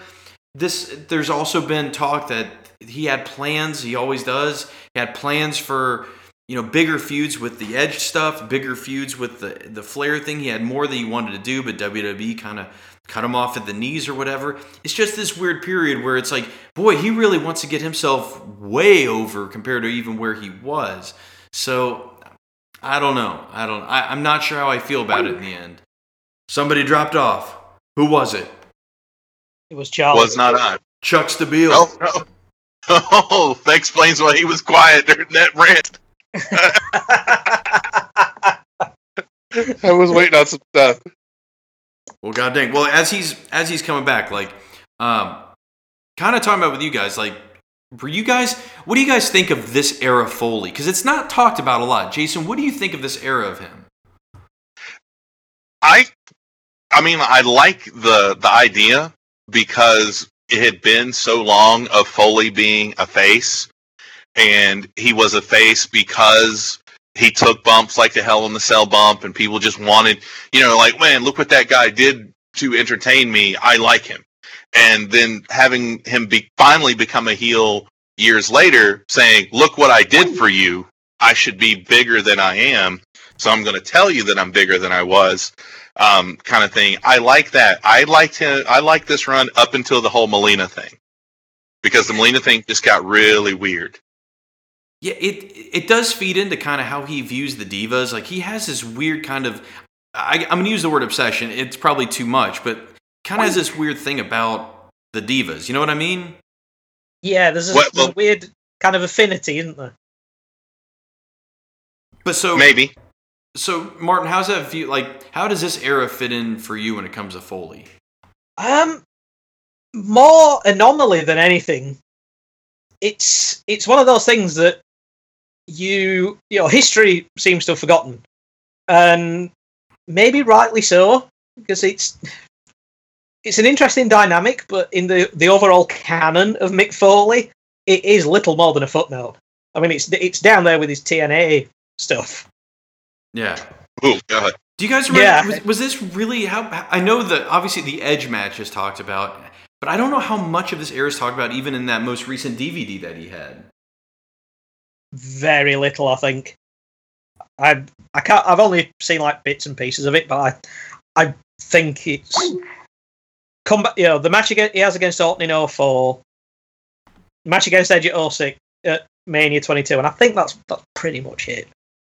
Because I just feel like if I remember the For All of Mankind or whatever, like it focuses a lot about how he wanted to have that one great WrestleMania match. He has it with Edge, and then it just seems to kind of move past, the rest of this stuff. And that's why when we were getting close to this show, I was like, I'm going to be fascinated to see how this rolls. Like, if at the time, like, because, legends don't come back and play heel very often. They don't do that. No. It's you automatically get like that awesome kind of, we're glad to see you pop, but it's fascinating to see when they come back and play this type of role. So I don't know. So this match would be Charlie's, right? Yes, it would. Yep. And I'm trying to bring him back. So, but breathe, Charlie, breathe. I know. I don't know what happened. Like, I've been trying to bring him back this entire time we've talked about Foley. I've been trying to kill some damn time so I can bring his ass back.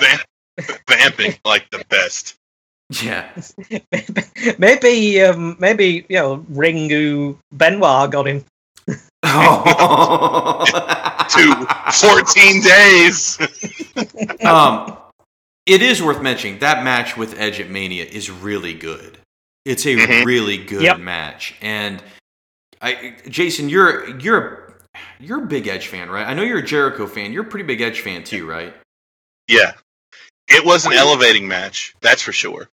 And I think Foley aligning with him after the fact, I think it kind of plateaued Edge for a little bit instead of raising him up. Because if he would have just beat Foley and then Foley disappeared, I think that would have been even better. Like he out hardcored the hardcore legend, but for him to come out and go, "You beat me, I'm your buddy now," and instead of being like a whipping boy, they were presented as equals. That's kind of where I think it just leveled Edge for a little bit until the end of the year where he started to pick back up. The Edge stuff is fascinating because look at what happens with him. Look what happens with him. Like he does that awesome cash in. Is it a New Year's Revolution? Yes. Yeah, it's after the Elimination Chamber, I think.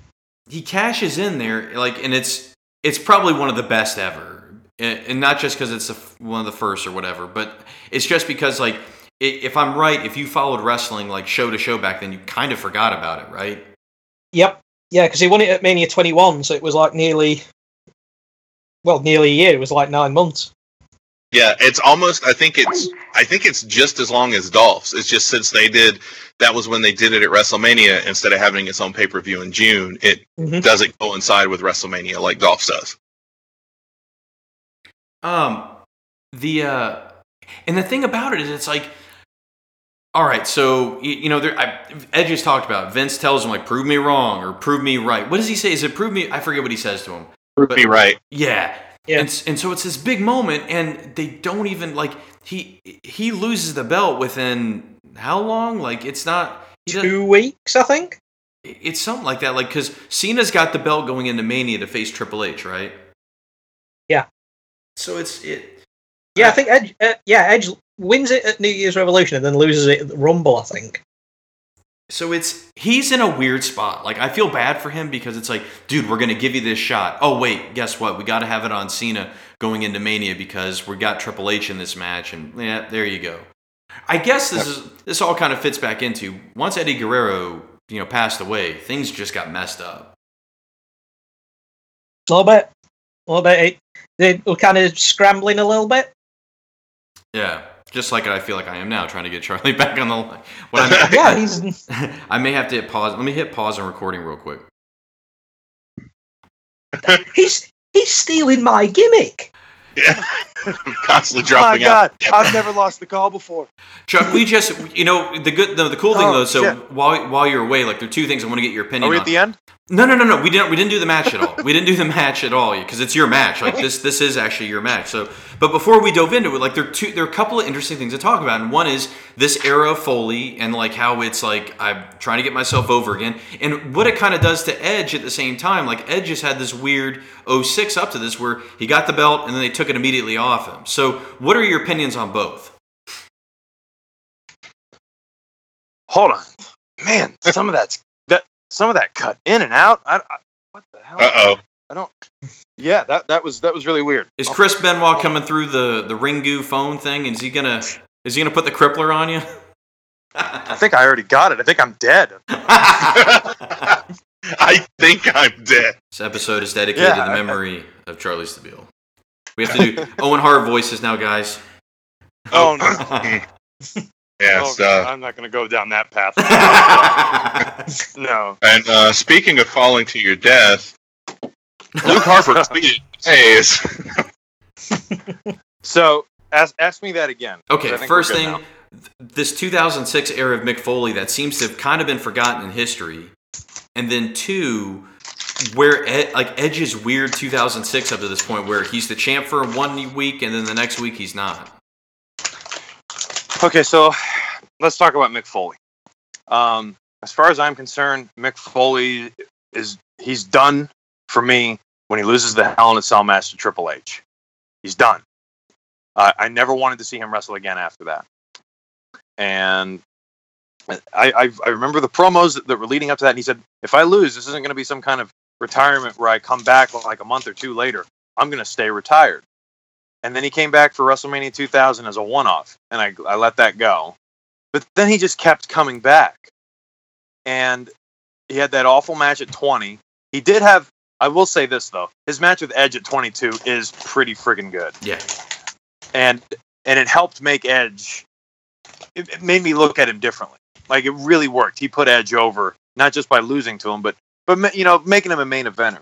So, but still, I don't want to see Mick Foley anymore at this point. Like, because I felt like he'd gone back on his word. And I always, I read "Have a Nice Day."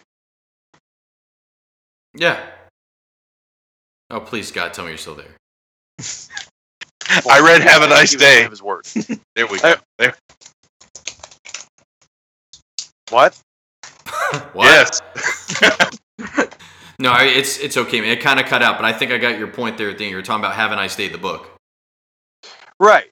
Yeah. So you read the book, and he comes off as a very genuine person, and someone who wouldn't be like all the other wrestlers, like Ric Flair or Hulk Hogan, who would take a retirement match and then just come right back. So I didn't really care to see Mick Foley anymore, but he does occasionally have a solid match. And the Edge, it seems like his program with Edge is where it always worked for him.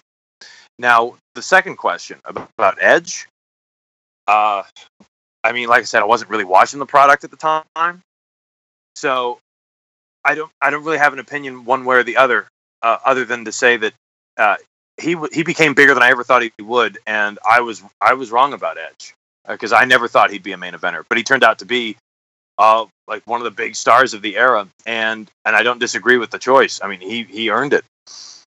Yeah. So and the reason we brought that up is because Edge has probably one of the most memorable cash-ins of all time. And yes. within a few weeks, the belt is right back on John Cena, so that they can set up John Cena and Triple H at WrestleMania.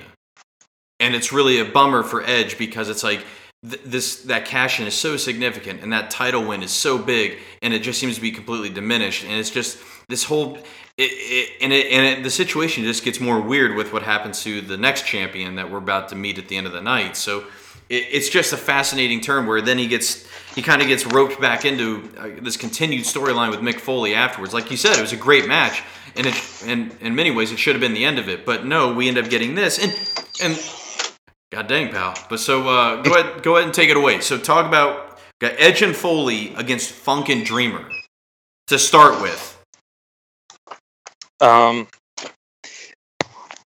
Before the match even started, I honestly thought that it would have been a better idea. But wouldn't it have made more sense to just have Terry Funk versus Mick Foley?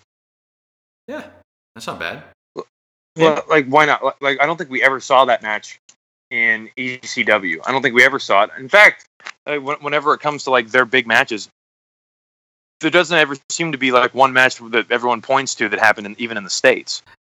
I would have taken either that or Edge versus Dreamer or Edge versus Funk. Yeah, something like that. Yeah, because it just seemed like that's the way it should have been. But I'll tell you, I'm extremely happy that didn't happen, because for me, this is the match of the night. Mm-hmm. I love this match. I even love Foley's promo right at the beginning where he gets Alliance heat. Yeah. Yeah. So wait. You like a Tommy Dreamer match?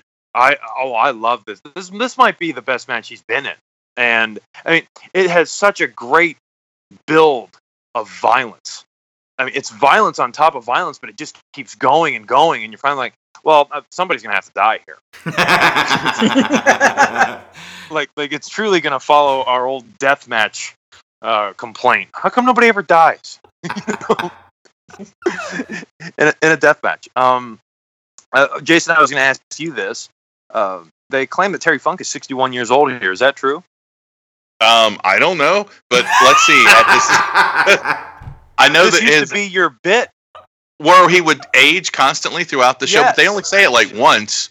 But that's why, so he's 61 here. I guess I'll just go fuck myself. Right. Well, I didn't write that down because I was also enthralled by this match, so I didn't get distracted with facts. Also, as a quick side, Funk is wrestling next month. He's coming out of retirement again. What? So now if he was 61 and 06, so we're gonna have a 72-year-old wrestle? Yep. That's funny. I had forgotten about that one. Tommy Dreamer is still a pain in the ass in this thing. He he takes that crotch spot again. Why does he always take that? The one on the guardrail. Eventually, the match just gets so out of hand. I actually said it out loud to the television, just pin something. I mean, it just got so violent. Foley actually was on fire for a period of time. Yep. Right before he went through that plywood barbed wire thing. Terry Funk, I'm sorry. I mean, it's brutal. It's so brutal. But I couldn't stop laughing. My eye! My God, make my eye! You gotta cut me out. that my eye bit is awesome, and it's a good callback so too. Do you guys remember the empty arena match with Jerry Lawler way back in Memphis? It was this similar thing where he got stabbed in the eye by like a sickle or something. I forget, like a shard of a board. I don't know. So Funk has to go away for a little while, and everyone starts chanting for Sandman, and I'm like, man, fuck that. This match is so over the top. Give me New Jack. I actually wanted New Jack. They tricked me into wanting New Jack. Jesus Christ, could you imagine Edge's face if he'd have heard the New Jack thing? He'd have thrown Lita at him and ran. Mick Foley is like occasionally he shows in his later days he'll show signs of his old brilliance from like the early 90s or the mid 90s, like breaking up Mr. Sacco. He knew damn well what that would do to that crowd. Yep. I mean, it is just booed into oblivion. I mean, it almost eclipses the 619 boo from last year. But and then he gives it to Beulah. Yeah. It's so good. I love Edge modifying one of his moves with barbed wire. He does the execution. Yeah, but with the damn near but with the barbed wire on Dreamer. Oh, it's so cool. And it's just eventually just becomes, how the hell is this going to end? And sure enough, Edge spears Beulah, and it's great because I think we've got to mention this. This becomes a 6-person tag, and Edge spears Beulah. Apparently, you can pin people of other genders. And he doesn't just pin her, he does that humping pin, which is just the perfect cherry on top of this extreme shit cake. I fucking love this match. I give this a 9. Holy shit! Okay. So good. Martin, how about you, man?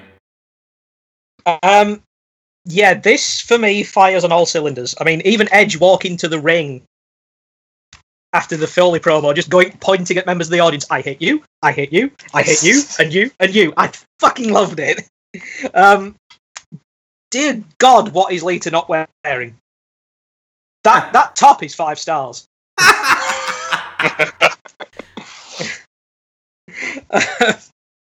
And yeah, it is just this weird elevation of violence. This is like a traditional sort of ECW style main event, but it has a thread or a seam of WWE storytelling through it. Mm-hmm. From Funk, My Eye, and wandering off and coming back in his classic thing, which I always love. Wandering off. I'll be back, you executive dog. He wanders off. I love that.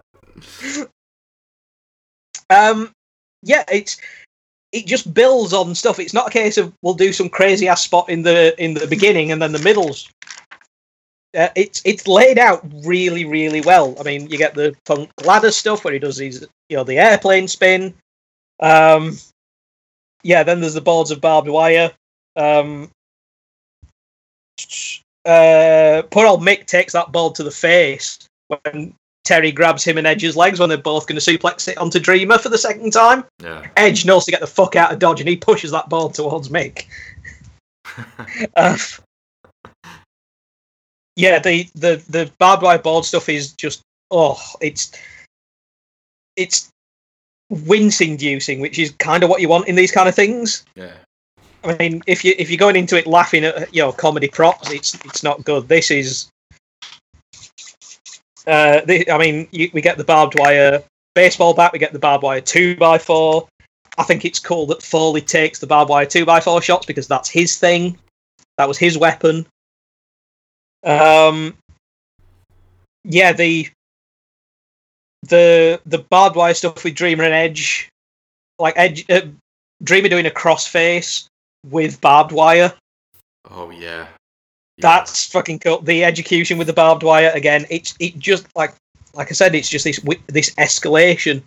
And then basically everybody dies on the faces because Funk and Foley go into the board, and fucking Funk deserves all the plaudits for willing to. He has an Undertaker-esque moment at the end. Cut me out. Get the wire cutter. Because I mean, Dreamer gets garroted with the barbed wire, so that's him gone.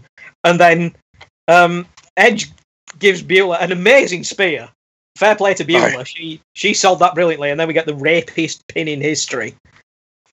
And I've got hit. Oh, yeah, because I mean, for a guy who had a T-shirt at the time called was it easy and being sleazy is easy, and him starting to become the rated R superstar. Of course, he'd do this shit. And I've got here Edge and Foley end up surviving because I don't think anybody could be called a winner. But yeah, there was a structure to it. I mean, there was chaos, but it all made sense. It wasn't like all stuffed at the end. So I went with an 8, but it probably is match of the night. I think it was the biggest surprise. Yeah. Because I was all prepared to think this is going to be a clusterfuck. And it was, but it was a good clusterfuck. Okay. Jason, how about you? This match was really, really fun. Like Martin said, I saw Tommy Dreamer. I'm like, oh, good, we're going to have 30 different run-ins of ECW legends or some kind of crazy shit. And instead, we get a well-paced, well-laid-out, well-thought-out match that only maybe someone went blind in. So that's always good. The one thing I don't like about it is how Beulah puts herself in the match. She goes, oh, well, let's make it a 6-person. And then her and Lita really do nothing. Yeah. It's Lita. I mean, I don't think her neck was that bad at this point. I would have, maybe seen a little more offense out of her. Because I'm pretty sure Tommy and Terry could have taken Lita moonsault or something. That would have looked good. But I mean, she did her job. She bounced around on the ring. She, like, most of the time you see the women in ECW, when the crowd starts saying their most vulgar stuff, they either ignore it or they put their hands over their ears and don't play to it. Where Lita was like, yeah, give me more. That's my job. I'm supposed to be here for you to yell stuff at. Go ahead. If that's the worst you got. I like how Foley for a little bit plays cowardly heel. Yeah, I forgot that. Yeah. Yeah, where he gets in, once Funk gets in, he goes to leave and he just says, it's not a good idea. I don't want to be here. He tries to get out of the ring. Just the way that things build with the barbed wire mats, the barbed wire bat, the flaming barbed wire 2x4. It just keeps going. I like how we think we're going to get a Terry Funk moonsault, and Edge says, nope, we're just going to push his old ass off the ladder. I have it down where Edge made sure Mick Foley got 90% of that barbed wire mat when Terry Funk grabbed their legs, and then pretends to sell like, oh, it hit me in the face. Tommy Dreamer with his Tommy's got to get Tommy'd on the guardrail. The image of Mick Foley and Terry Funk laid out on that bed of nails is a really cool image. Like, it's just like, here these two guys are, while the guy that's trying to get built up is in the ring, kind of doing his thing. The rape pin. Okay. The rape pin is kind of uncomfortable to watch, but John Finnegan's face and John Finnegan yelling, what the hell is wrong with you, while he's playing the pin. It's the best ever. It's not even 1, 2, 3. What the hell is wrong with you? And it was great. That's like the biggest seal of approval for Edge. It's like, he is too extreme for ECW. Oh, it's too extreme. Nice. Yes. It's too extreme. Yeah. Yeah. And so the question I have too is, during the replay, Taz and Joey Styles are shitting all over Edge because he speared Beulah. She put herself in the match. Yep. She's the one that put herself in the match. If Lita would have teased her into getting into the match, maybe, but Beulah's like, let's make this a 6-person tag. So that was it. That's how much I like this match. That's the only commentary I have written down, and normally I find stupid notes. I give this an 8. Right on. I'm right there. Yeah, with you know, 8. I think you get. Go ahead, Charlie. Go ahead. God dang it. Go ahead. I was just going to say, to piggyback off that, it's funny, yeah, because Beulah did put herself in the match. I didn't really think about this, about how they kind of chastise Edge for that. But she put herself in the match, and they just get really angry at Edge about this. Tommy Dreamer used to just pile drive Francine because he thought that shit was funny. And they never bitched about that, ever. Yeah. And I get it's heel and face and stuff like that, but the continuity can be a little maddening sometimes. Yeah, because it's just like it's just a spear, and when Edge does a spear, it's cuddle time. So yeah, they could have played it one of two ways. Chastise Edge, fair enough, or like sort of almost applaud and go, well, he came to ECW and look, he's got right into the spirit of things. Yeah, see. Yeah, I'm right at an 8. Sorry, Will. No, it's fine. No, I mean, you guys pretty much hit on everything. I mean, I give it an 8. It is, if there's any match that speaks to what this show is supposed to be, and like we said the same thing last year for last year's show, 2005's One Night Stand. It's like, who really took the thing? Who understood that this was an ECW event and brought that type of energy to their match? This one did. You can tell they thought out some great spots. I liked what you said, Charlie, the escalation of violence, the escalation of spots. They didn't do the flaming the barbed wire bat in the beginning. They did it at the end. It's not bad. It's a board, I think, but whatever. They do that at the end, which is great. They build towards that. So, I mean, all the stuff at the preface, like about, I don't care for much of the Mick Foley stuff in 05. This is really, really good, and he does have a lot to do with it, so he definitely deserves it. It's fascinating how, because of the Edge match, I think sometimes he had at WrestleMania, like this sometimes gets overshadowed, but it's really just as good in many ways. So I agree. Yeah, absolutely. And one more thing to say, like Martin nailed it too. I think one of the reasons I like the match so much, it's an ECW match through and through, but it has a WWE structure to it. And I think that's the real strong point of the match. It feels like it's booked by WWE guys, booking an ECW type of match. Yeah. And it's just fucking awesome. This match alone, this match alone is what you kind of would want from WWE ECW. Yeah. Like to take all the stuff that made ECW great and also take some of the stuff that makes WWE so great. And there are times when WWE storytelling is absolutely phenomenal. Yes. Mm-hmm. That's a good point. Yeah. Because I was trying to think in many ways, like if this helps set up the main event in a lot of ways, like if it helps set it up, like because these guys had such a raucous kind of affair, if it kind of gets the fans riled up. I'm not sure if I can go to that conclusion yet. It's just a damn good match, and it probably is just in terms of a match itself, the best one on the card. I think the thing that we'll talk about what helps the last match in its own way get over, but for what it's worth, this one absolutely. And I love I'll say it again afterwards. Just Terry Funk stuck in the barbed wire, and he just keeps yelling, "Just cut me out, cut me out!" Yeah. Is awesome. I think they do another video promo for the Rise and Fall book, but I got to get that. I really want to see that at some point and see how good it is. And then we go to, I love when WWE does this. It's a title match, so we got to show the guy shadow boxing somewhere. This is a WWE thing if there ever was one. Yeah. Was it Cena in the stairwell and RVD in a basement somewhere?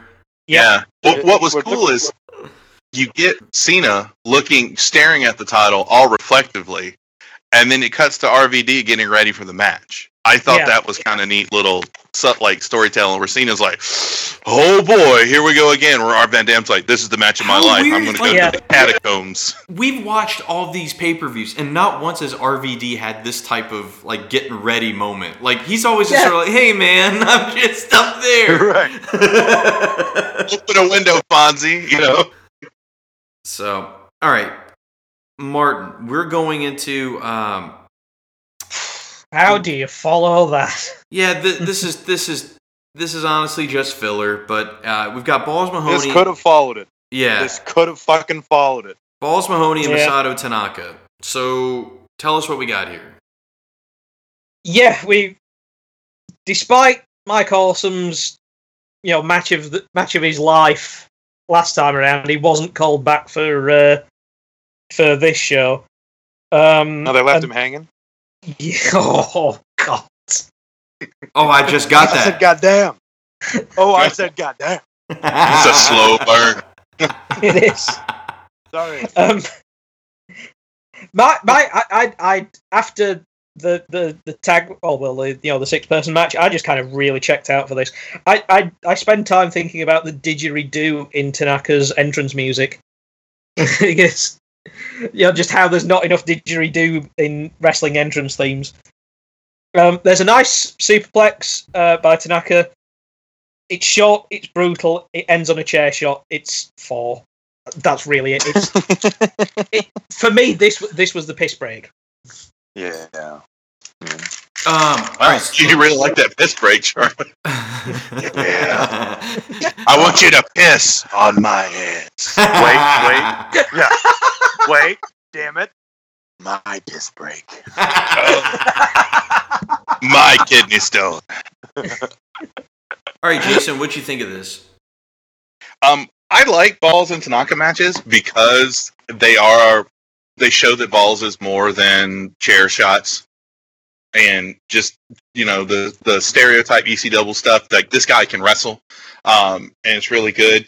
You don't get a super tough Tanaka chair shot spot. Like, he gets that one chair shot and he's down. Of course, that chair was bent all to hell, so I don't know if Balls was just really excited that he's got a WWE contract and swung a little hard. Throughout the whole match, Taz and Joey are laughing and giggling at Balls' name. They never, Joey used to never. So weird. That's got to be Vince. His name is Balls. Like, that's what he's from Nutley. Yeah. Oh, what are the odds of the guy named Balls would be from Nutley, New Jersey? Pretty good, because it's fake. Jesus Christ. This match for me is also like it is just this is like where a Divas match used to be. Between a really good match and then your main event to kind of get people cooled off a little bit, which is kind of a shame because I think these guys could have done more. But, chair shot 1, 2, 3, it gets a 4. I got you. Okay. Charlie, how about you, ma'am? If this was just supposed to be just kind of like the blow-off match or just like a little piss break, this could have been an awesome 5-minute match. Like, if they just went full force and went all in on it. But no, this sucks.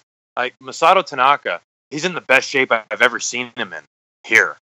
Like, he's slimmed down. He's moving around the ring better. He looks fucking great.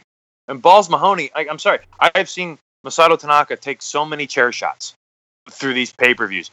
And by Mike Awesome, not even by Mike Awesome, but by Mike Awesome off the top rope. With a chair into Masato Tanaka's head, and Tanaka won't go down. Balls Mahoney hits him one fucking time, and it's a 3 count. Fuck this match. It's a 4.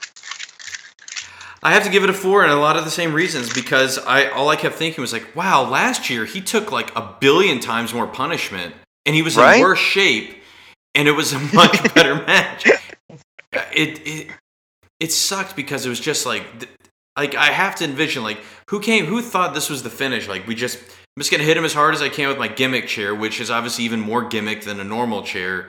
It'll look mangled, so that'll sell that it was a harder shot. I was like, man, I don't know if this was a victim of time. I have a feeling, I have a feeling this match probably was supposed to go longer, but because of where the 6-man went, or the 6-person one went, that it probably caused this match to get cut short. That's the only thing I think so. Only because, like, it feels even shorter compared to matches earlier on the card. You know what I mean?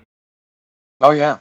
So, I mean, I love that. Well, I love that the Taz match is shorter, but I very much prefer that match. Right. Because exactly. I'm not expecting jack shit out of that. Right. Yep.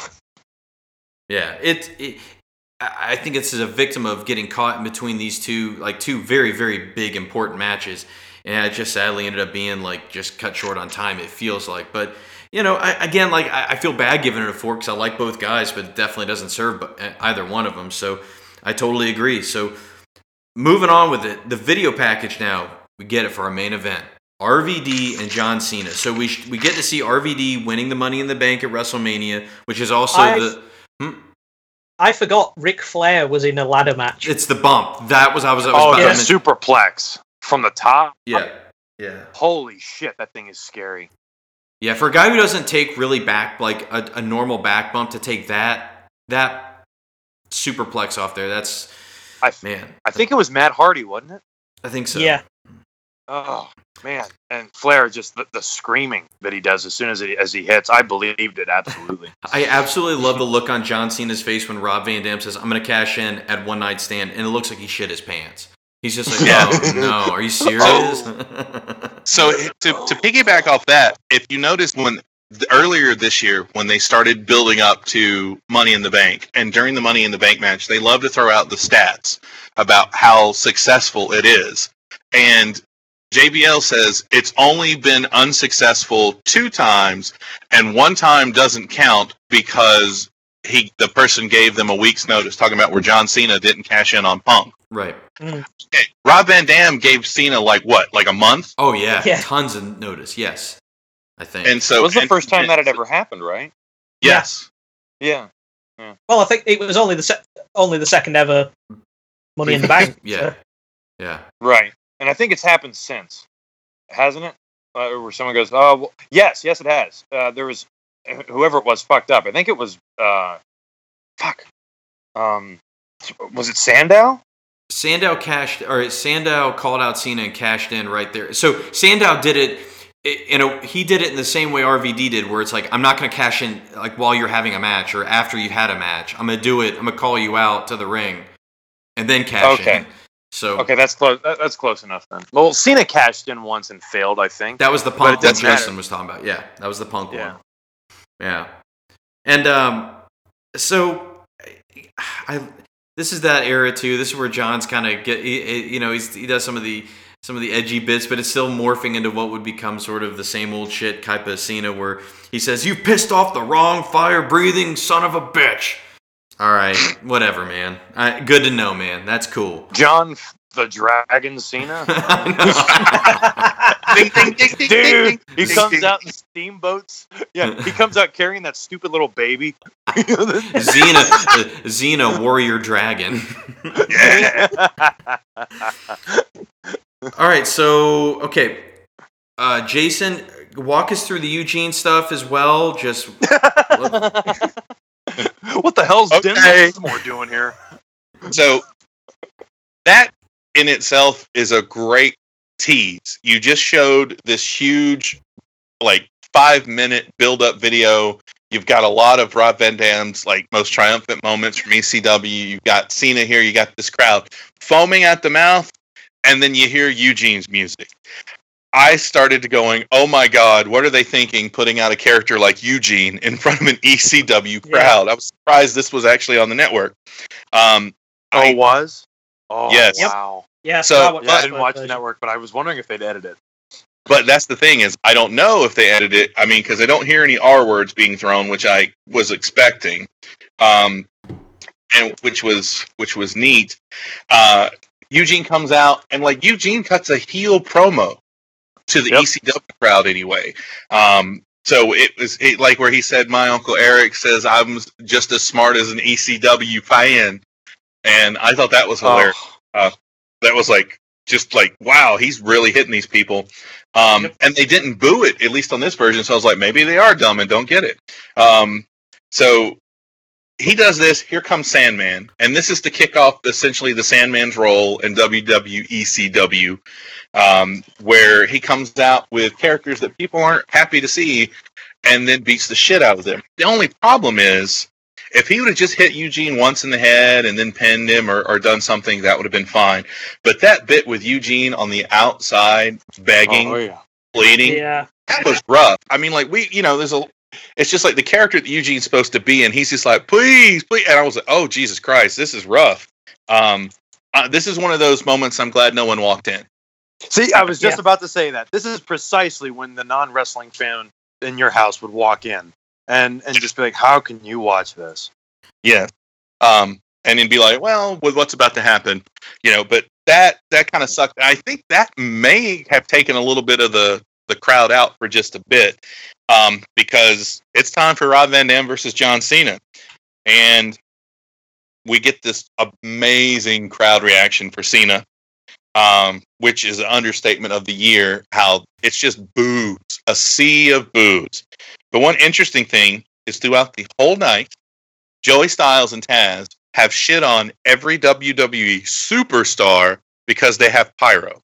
And what does Rob Van Dam get? Pyro. That's right. I mean, it's Rob Van Dam, but you know, you just spent the whole night burying people for one thing, and here's this guy we're supposed to all be behind. The mini match at the beginning with John Cena versus the ECW crowd, where he throws the hat, he throws the shirt, and it keeps coming back. I love it. It's like Cena's just. At some point, I'm like, just fucking stop! You're wasting too much time. But when he throws the one hat thing, and I'll save this for you, Charlie, just to that guy. That is the not the hat, the T-shirt makes it too. Mm-hmm. That's really cements that we're about to have a really good time. Throughout, I noticed throughout the night, don't they normally blur offensive signs in pay-per-views? Yep. Like blatantly, it's like they just didn't. There's the fuck John Cena. Well, wait a minute. On live broadcasts or on networks? Yes, they do. Mm-hmm. They don't on this. I guess they figured they would have spent a fucking fortune, so why bother? But it's like it's all this, and it's just the you fucking suck chants and all this stuff that like. Can I bring up a sign real quick? Sure. The champ is queer. Yes, that's one of the ones I was like, whoa, Jesus Christ. Class ECW. Once this match gets going, though. I mean, like, it's balls to the wall. It is, as far as good. It's nowhere near as good as the tag match. But one thing I love is RVD at some point, he gets a 2 count. And instead of the overdramatic sell, like, oh my God, that move that's never pinned anyone didn't pin this guy. It zooms in on him, and he's like, I got more. I fucking love that. I was like, because that's a dude fighting for a belt. Like, you know, like, why react? Cena uses the ropes to try to pin Rob Van Dam. Yeah. I was like, this is like, there we go. This is what I want to see. Like in this, like Cena finally realized I need to start working heel. The 5-knuckle shuffle, getting the 619 boo. Yep. Cena starts to do some cool things. He's not as ring flamboyant as he got during his U.S. Open Challenge run, but Cena could do Zangief's final Atomic Buster, and this crowd would boo the shit out of him still. Yeah. There's a wonderful moment where the crowd end up chanting at him, "You still suck." Yep. After a powerbomb, which is like, it's brilliant because it's basically fine. You know, he's like, he's actually kind of good. Yeah. John Cena getting into it with Nick Patrick. I started going, wait a minute, John Cena and Nick Patrick, the new NWO, baby. That would have been fantastic. But then the thing that does kind of pour water on this hot fire is someone has to interfere for Rob Van Dam to It's the Wraith. The Wraith shows up. That's true. It's the Wraith. Who comes in and just plants him. And the crowd, like the reveal, the crowd wasn't as hot as I thought they were going to be. I think that the crowd would have lost their shit a lot more, and they would have got a pop they wanted if Rob Van Dam would have beat Cena clean. Absolutely. I think that crowd would have just exploded. I mean, it was cool. It still kind of kept Cena and Edge's feud going, but to me, it kind of took a half a point off. But I mean, we get Rob Van Dam as the WWE champion, so that gives it a whole point. I'm going to give this a 7. Okay, Charlie, this is a big. I know you like this match a lot. At least I remember you liking it a lot. So has that changed? I still do. Yeah. No, I still do. It's a good match. I want to go back to Eugene for a second, because Dinsmore did an interview. I think it was earlier last year, because they were using. It was whenever Linda McMahon was running for office, and they were using smear campaigns against her. And one of the things that they would use a lot was any footage of Eugene. Like, and in particular, the one I remember being plastered all over Fox News was Vince and Shane giving Eugene a swirly, like sticking his head into the toilet. just fucking awful. It was so bad. And Dinsmore actually came out a couple of times and defended the character, which I thought was pretty cool and admirable. You know, it was like, but you know, he was saying the kind of stuff that you would say in this situation, where it shines a light on the things that don't have light shined on them, and blah blah blah blah. You know, just saying stupid shit. And I haven't actually seen enough of the character to really form like a whole opinion on it, other than the fact that I've seen this show several times, and it's absolutely disgusting. What they have Sandman do to him, and the fact that the crowd's cheering it. I mean, I like to think I'm pretty hard to offend, but there's got to be some people in that crowd that have, you know, retarded family members, or maybe work in a mental health facility. Like it's a pretty big field, and to see all those people cheer for this drunken lunatic, yeah, just beat the hell out of Eugene is just really wow. And the fact that Eugene, I think you said it, Will. Eugene actually has that comment about him being as smart as ECW fans. Yeah, yeah, that doesn't back his claim at all. That he portrayed the character in a positive light. Saying something like that, because it's insulting to ECW fans simply because he's insulting retarded people. The best Eugene was in, I think it was in 2004. It lasted too long. That was when they actually legit had him feuding with Triple H. And that was the only problem was it went on for too long. Like I remember, like it was okay. It was good. I mean, he was as hot for a minute. He was like the hottest babyface ever. It felt like for a minute. Like, it didn't last long, but it just went on. Didn't for too long. Wasn't he the captain of the Survivor Series team against Evolution? So yeah, I think he might. So. Yeah. Wow. Eugene's in ring, Charlie. Since, as you said, you didn't get to see him. Like it was you're sitting there watching, going. Even then, I'm like, oh man, I don't know if they need to go down the special needs character. But the guy wrestled his ass off, and they played up this whole story that he sat and watched wrestling, and he would emulate what people do. Didn't he do everyone's finisher? Yeah, he did everyone's finisher. I do remember that. He's like Williams' joke. He had like so many signatures, but they were everyone else's finishers. Mm-hmm. Rock bottom, people's elbow. I mean, he did them all, which was kind of cool. And he just like it did go on a little too long, but it was still a little positive. But then they killed it. Yeah, he's got one line. Oh, go ahead, Martin. I was going to say the character itself wasn't like a bad idea right out of the gate, because it was actually kind of sweet at times, particularly in the Triple H thing. Because it was Evolution were manipulating him in his position as Eric Bischoff's kayfabe nephew, and they were manipulating him to get their own ends. And when he found that out, he becomes like this huge babyface. And it was kind of sweet. And there was a moment in WrestleMania 21. I was talking about it earlier, discussing, because I fucking hated the whole Sandman deal. That at WrestleMania 21, where he's been beaten up by Hassan and Daivari, and Hogan comes and saves him. It's like in that moment, Eugene is all of us. It's like as a kid growing up in watching Hulkamania, you dream that Hulk would help you beat up your bullies. So it was for that moment we were all Eugene. Yeah, that's a good call, because I do remember that. That was awesome. Yeah, when Hogan did that. To top it off, Eugene does have one line that I thought was just hysterical when everyone was booing him, and he goes, "Oh, don't worry, I've got 10 more verses." Yes, that's really good. Yeah. So skipping the intros. Go ahead, Martin. Just a quick thing. This is going to be my last point on Sandman, because I just found it completely shit then and now. It seems like it was a case of this guy, because they give him that stupid line about being, Eric says I'm smart as smart as an ECW fan.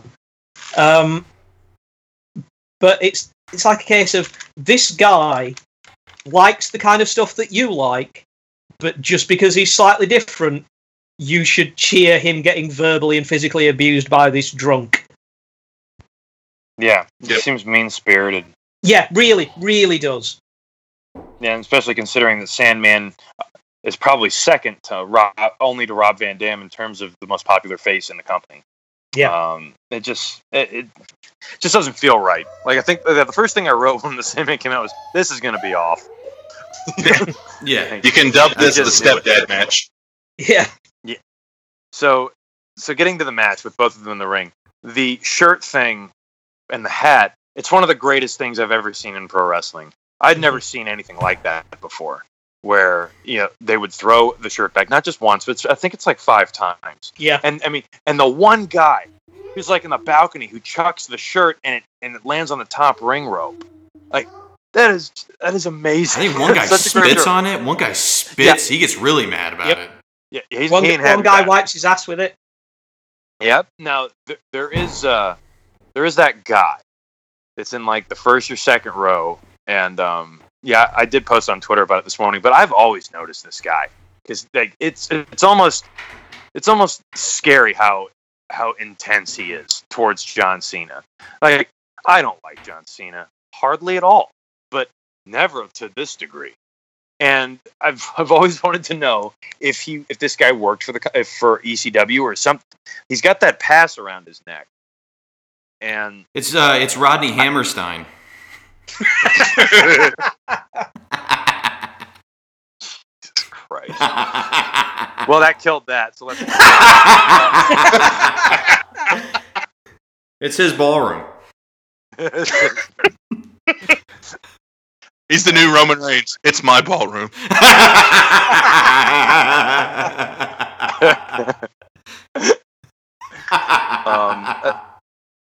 I think Cena deserves a lot of credit here for being able to keep this shit together. Because you can tell, I really like Cena in this match, not because he becomes a better wrestler as the years go by. Here, he's still the same shit wrestler that made me turn the TV off in the first place. But the way he reacts to the audience is what I find so fascinating. Simply because he reacts. He never fucking reacts anymore. Nothing ever bothers him. And it's very visible that he's bothered in this match. And I love that because it makes him relatable. And that's something that I've never found John Cena to be. And something that I can never get behind with him. And I actually kind of feel bad for him in a way. Watching him try to do some of these moves. Like, I love when he goes to the top rope. And it's like, what the hell's he going to do? And he does this lame-ass fist to the back of Rob Van Dam. Well, I think that comes, Charlie, right after they chant same old shit. And he's like, well, I'll do this instead. And it looks stupid. Exactly. And it's like, and it made me think of the U.S. Open Challenge, where he would break out these ridiculous, stupid, dumbass fucking moves. Like, what was that move that used to drive us nuts? The stunner? There's the he didn't get all of that one. That's what we always call it. He does a Canadian. Remember, he did a Canadian destroyer. That's the move. Sort of. Yeah. That's the move. Yeah, he does the Cena destroyer. But it's not a Canadian destroyer. It's like a fucking seesaw sunset fuck you flip. And it doesn't make any fucking sense whenever he did it, because he would usually do it to a guy who was much smaller than him. So Cena's like riding on top of him, and the guy for some reason can support Cena's weight. I hated that move. And the springboard stunner, he doesn't break any of that shit out. But it reminded me of that when he went to that top rope. And it was like, what the fuck? And then he just drops his fist. I'm like, oh, all right. So, and like I said, he does deserve some credit, though, for putting up with some of this, because, man, some of these chants are brutal. Same old shit's there. You still suck. Cena sucks cock. Cena fucked up. And my personal favorite, Cena swallows. Yep. There it is. Yeah. I was waiting for that one. God. What else? Oh, yeah. Jason, you brought it up. And I hated that the commentators didn't really touch on it. But Cena cheated. He tried to use the ropes to get a pinfall. Mm-hmm. And it's stuff like that. I want to see him cheat. I've always wanted to see him cheat. I want to see him do shit. I want to see him do human shit. Hogan cheated when he was a face. Yeah. Hogan was a fucker for cheating. He was such a fucker. Like, I remember watching one of the Coliseum home videos when I was a kid, and when I loved Hulk Hogan, loved him, and Dad would watch it with me. And it might have been WrestleMania 4, and Hogan runs in and hits DiBiase with that chair, and I didn't really know what to make of it. And Dad looked at me and he goes, "See, even Hulk Hogan cheats." And it just kind of made me look at it differently, because Hulk Hogan would never cheat. No, it adds a whole new dimension to him. And the fact that Taz nor Joey Styles really bring attention to it, I think does Cena's character a huge disservice. Mm-hmm. Because not only is he back against the wall, but he's desperate. He's desperate, and he needs to get out of that building alive. Not just with the title, but alive. Like, it's so fucking cool, and I think it's a missed opportunity. I love that. Rob Van Dam is one of the best bumpers of all time. Not just, usually it's his DDT bump, but he takes this slingshot bump into the steel chair and the turnbuckle, and the way his head goes into it, it just looks amazing. Like the way his hair kind of flops around. I love the ragdoll physics that he brings to his matches. Yeah.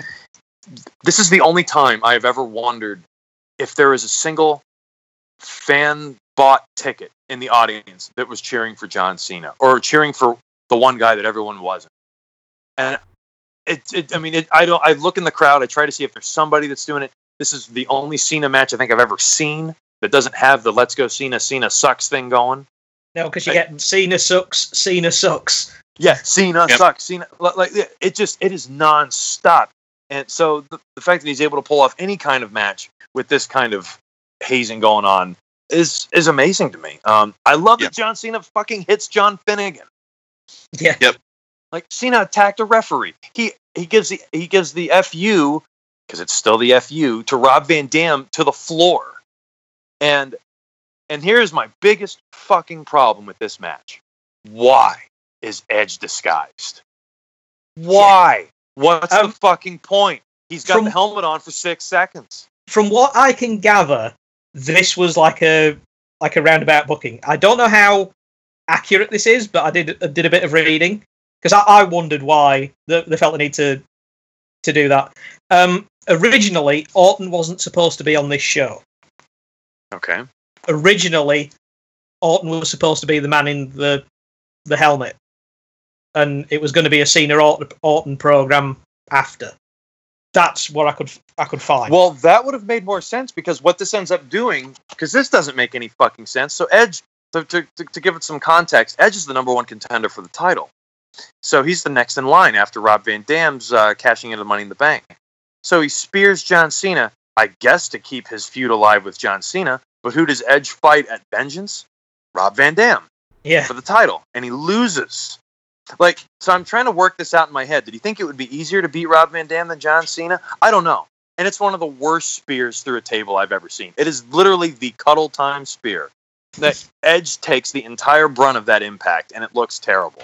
And Edge, it's weird too, because he takes the helmet off, and there's like 2 or 3 seconds of dead silence after he takes it off, and then the crowd reacts. Like, is that really Edge? And it's weird too, because he was already on the card in that brutal tag match.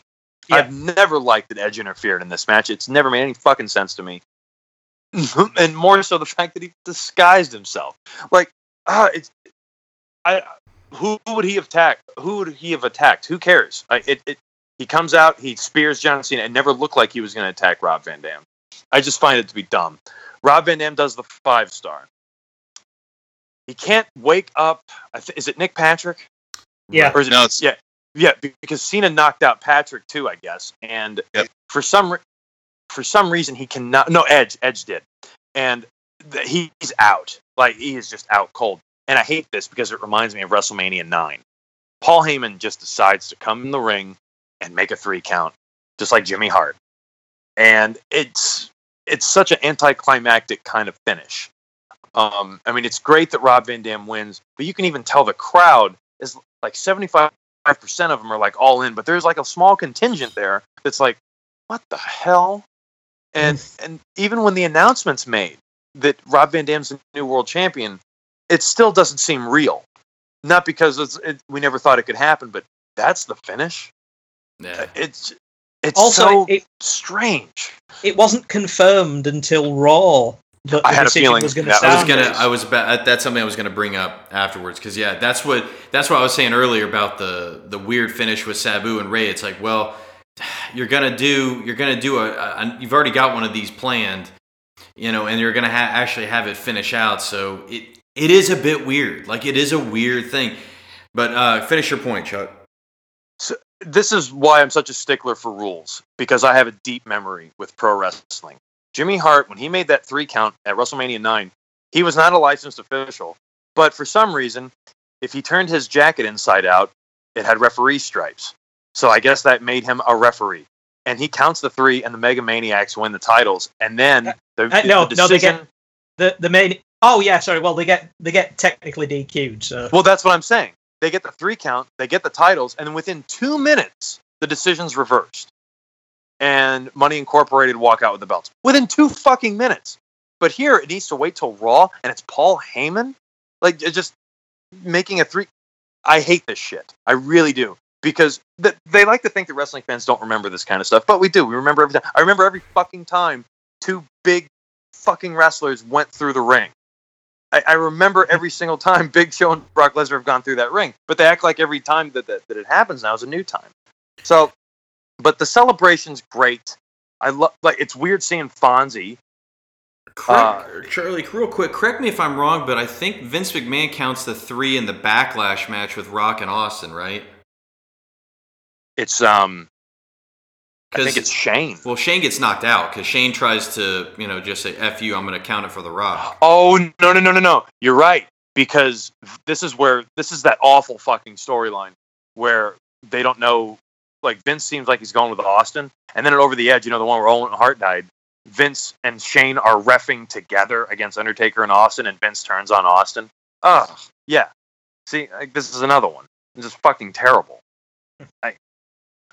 You can't just send out another ref. It has to be Paul Heyman. Is this like a feel-good kind of thing? I don't know. It should have been Fonzie. Because Fonzie was a licensed ref. He was a licensed ref. So, yeah. That would have been so cool, and the fans would have popped so hard for that. And it's weird seeing Fonzie at the end there when it's like, man, if it's ECW, I want to see Rob Van Dam come out with Fonzie. Yeah. And instead, he's out there for the celebration. It was cool seeing Sonya in the stands, and Rob was able to make it up to her. It's an amazing moment for Rob Van Dam. It feels like this is like the ending of the match aside. It feels like this is where we really should be ending this season, because we've watched Rob Van Dam since the very first show when he fought Lance Storm and voiced his displeasure with being a last minute call up to be on the pay-per-view when he's the best wrestler in the company, and he always was. And it's the only time I ever truly remember the secondary title being more important than the world title by a large margin. And it's great to see him win this thing. And it's good seeing some of the other guys that come in, like Danny Doring, like he pops up in the ring. Yep. I like the match. Do what? Mikey Whipwreck's there. Mikey Whipwreck shows up. Yeah, it is a nice little feel-good moment, although it seems like it's a little undercut with Kurt Angle and Big Show being in there. But whatever. Seeing Rob Van Dam win this thing is amazing because he was the guy. He was like, oh, that's my favorite wrestler. And all the guys at school would be like, I've never heard of him. And I remember one kid saying, what kind of stupid name is Rob Van Dam? I want to slap that fuck in the face. But, yeah, it feels like vindication. And it is a good match. Ending aside, I give it a 7. Okay. Martin, how about you, man? Alluding to an earlier point, this felt like a harder-edged WWE match. Understandable, given John Cena's in there. I love the character work that Cena does here.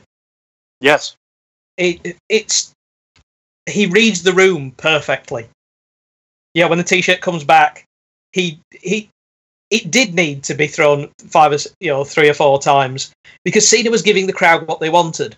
The crowd were there to shit on John Cena. And unfortunately, for the beginning of the match, they're there exclusively to shit on John Cena and kind of forget that RVD's there. It's up to Rob to go up to Cena's face and do the thumbs, and that's when the crowd kind of get back on side because they're so preoccupied with hurling abuse at John Cena. And Cena just takes all that abuse in huge spoonfuls and just gives them what they want. It's like, they chant same old shit, so he tries that rather lame-looking top rope, punch almost. Again, he gives them something else to shit on. If by design or, on the whim or whatever, or just happenstance, Cena gave the fans exactly what they wanted. A John Cena they could hate. And ultimately, lose to their guy. I think for me, that's the most fascinating aspect of this match. RVD's great. RVD, fantastic. Hell of a wrestler. Great to see him finally get his title win. For me, personally, I was more interested in just watching how Cena would cope and how Cena acted. And fair play to him. He played up to what the ECW fans wanted. And he even managed to alter his style a little bit. I mean, grabbing the "fuck you" Cena sign to punch RVD through. Yes. That just a real standout. Of all the signs he could have chosen, he chose the one that would have the hardest time getting on TV. And the big shit-eating grin that plays across his face when he's going for the 5-knuckle shuffle. And when it gets the 619 boo. It's fabulous.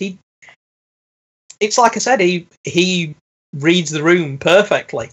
And Rob Van Dam does his, plays his part. He all he needed to do was turn up and not massively fuck anything up. And he gave the fans the feel good. The ending, yeah, I get the feeling that John Cena would put RVD over. Like just clean. Cena the guy. I think he's that kind of good guy. I think this was a mandate of WWE booking. Yeah. I think that was the reason that finish happened. Just a bit of politics, just to give people a reason to tune into Raw to see if the decision would stand. How very TNA of them. You've bought the pay-per-view. Now, what's going to happen on Impact? And yeah, the Edge thing. Like I said, I don't know if that story I told me, is true, but it certainly would make sense. And it does take the shine off it a bit, but it's still a hell of a moment. It's just kind of ruined by history, knowing what happens to Rob down the line. Yeah, you want to talk about some of the worst world title reigns of all time. Yeah. Yeah, that's up there. But yeah, it's fabulous. I went for a 7. It's good, but it can't hold a candle to the Dreamer Funk match, and I can't believe I'm saying that about a Tommy Dreamer match. Yeah, but which, by the way, Charlie, we didn't talk about. I love that they do the ECW thing, and then they get beat up. I forget what the move is, but him and Beulah both do the ECW thing, and it doesn't work out. Oh yeah, yeah, you're right. Yeah, eat it. This match was not as good as I remember it, and just the match itself. I think this is a case where it's two guys that don't have great chemistry. They make the most of it. They still pull off some good spots. The thing though that still holds this match up though definitely is everything you guys have talked about with the crowd, the moment, and everything like that. I sometimes think when I watch it, Cena could have done more if he's gonna lean into this. This guy just came off doing that Thugonomics gimmick where he would rap and tear people up in that. So it's like this guy knows how to improv on the spot. I think part of where I come to a resolution with this, like, guy's kind of caught between a rock and a hard place because he knows like kind of what he's supposed to be at this point. Is he's going to be the face of this thing, so he can't go too hard in on these people. Because one thing I love is later on when he would have the first Rock match, when he pulls out his version of the People's Elbow. Like, it's a great way to really antagonize the Miami crowd. It's a great bit. But Martin, I understand it's a political thing, but the same finish here is what bugs me about the CM Punk Money in the Bank finish, where it's like Vince McMahon has to come out and distract John Cena, so then he gets hit with the go to sleep. And it's like, God damn it. Just let the guy, like, can we not have somebody go over him? That's why the nice vindication is when Daniel Bryan hits him clean with that knee and beats him at SummerSlam. Yep.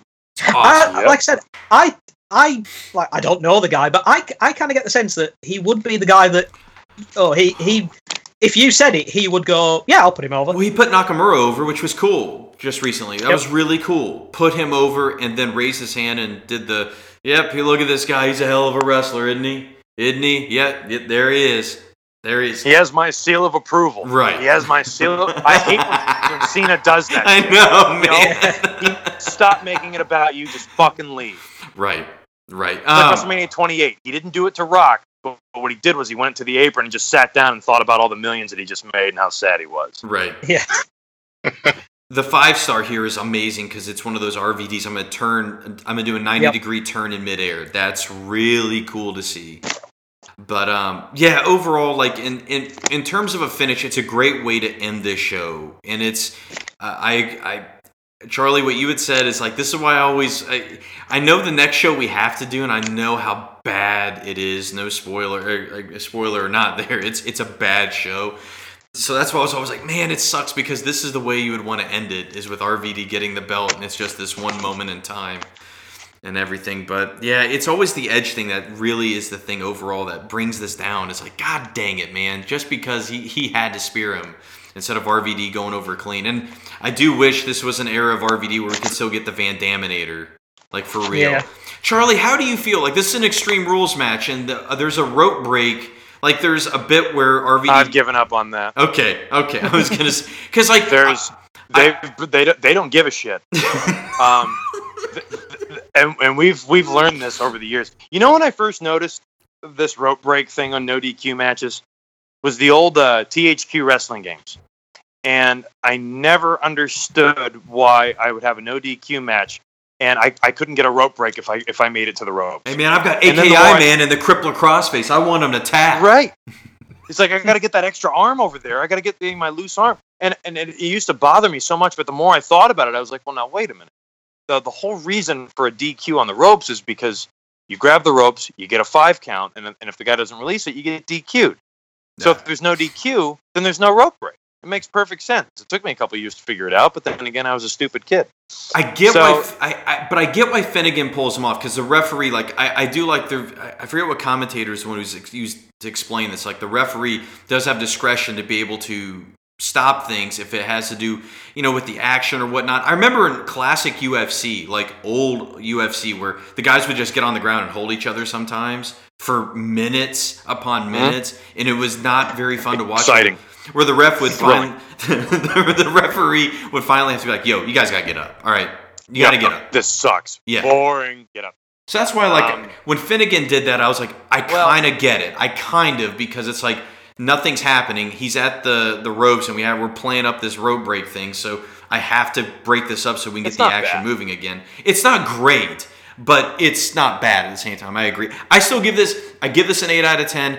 For the moment itself and for the crowd and all that, it still holds up. It was neat how we got a nice kind of a remake or redo of this with the Money in the Bank 2011. It was the closest we've ever gotten to this moment again. So, okay. So, Chuck, I know you're going to be doing the numbers here. I'm just going to briefly here do some stuff about sort of, I guess, the Raw and some stuff about the first ECW on Sci-Fi real quick, and then we'll dive into a little bit of that real quick. This actually had fewer buys than last year's, and I don't think that's any surprise to anybody, really. It had 280,000 versus 325 from One Night Stand 05. Real quick thing about Tajiri, he left WWE in 05, and this was actually his first match back. Since then, he moved back to Japan mainly for family reasons. His wife was unhappy not getting a driver's license in the U.S. So, Velocity was canceled after this. That's too bad, right? We all are going to miss that. ECW was canceled. Terminal Velocity. ECW took its place on Sci-Fi. Velocity was at the time an online-only show in the U.S., but aired on television/satellite channels in other countries such as the UK or Sky Sports. So let's talk about the Raw after real quick.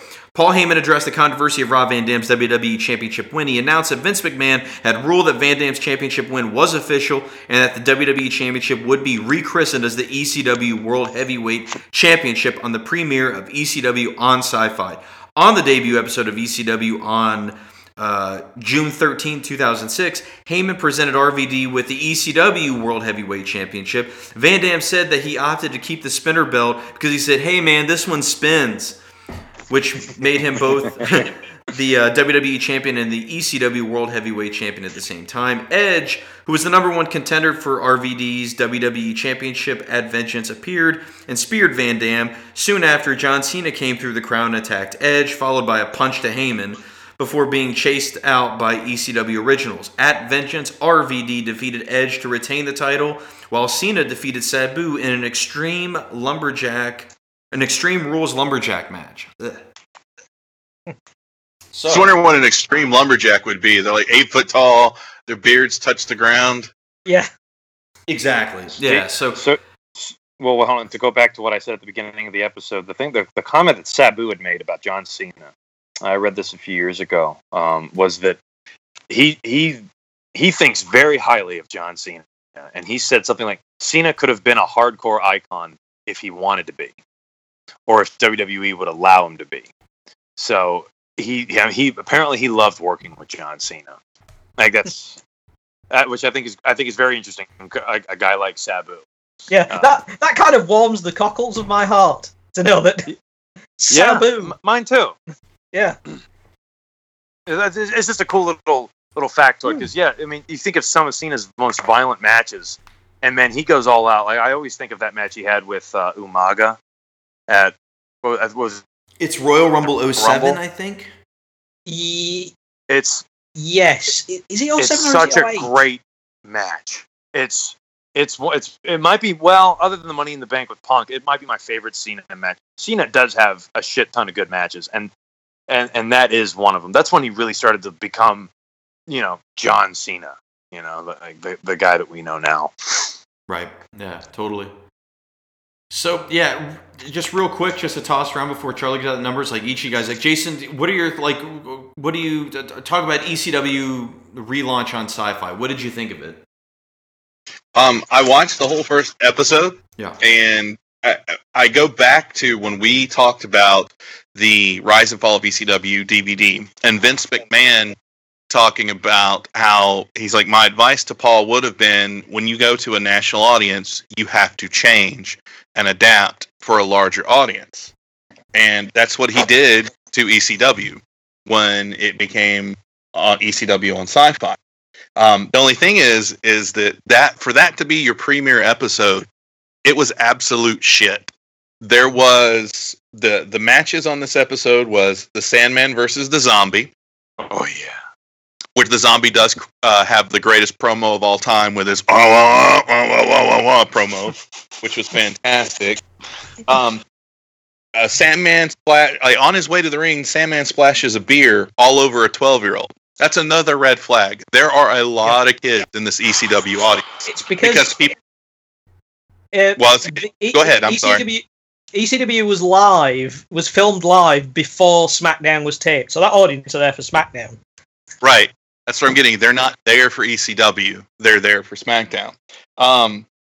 The other match was Kurt Angle versus Justin Credible. This is Justin Credible. This is the guy who had one of the longest ECW World Heavyweight Championship reigns of our show. Loses to Kurt Angle in like 3 minutes. Literally the whole time during the match, the commentators are talking about the pay-per-view coming up, the WWF pay-per-view coming up.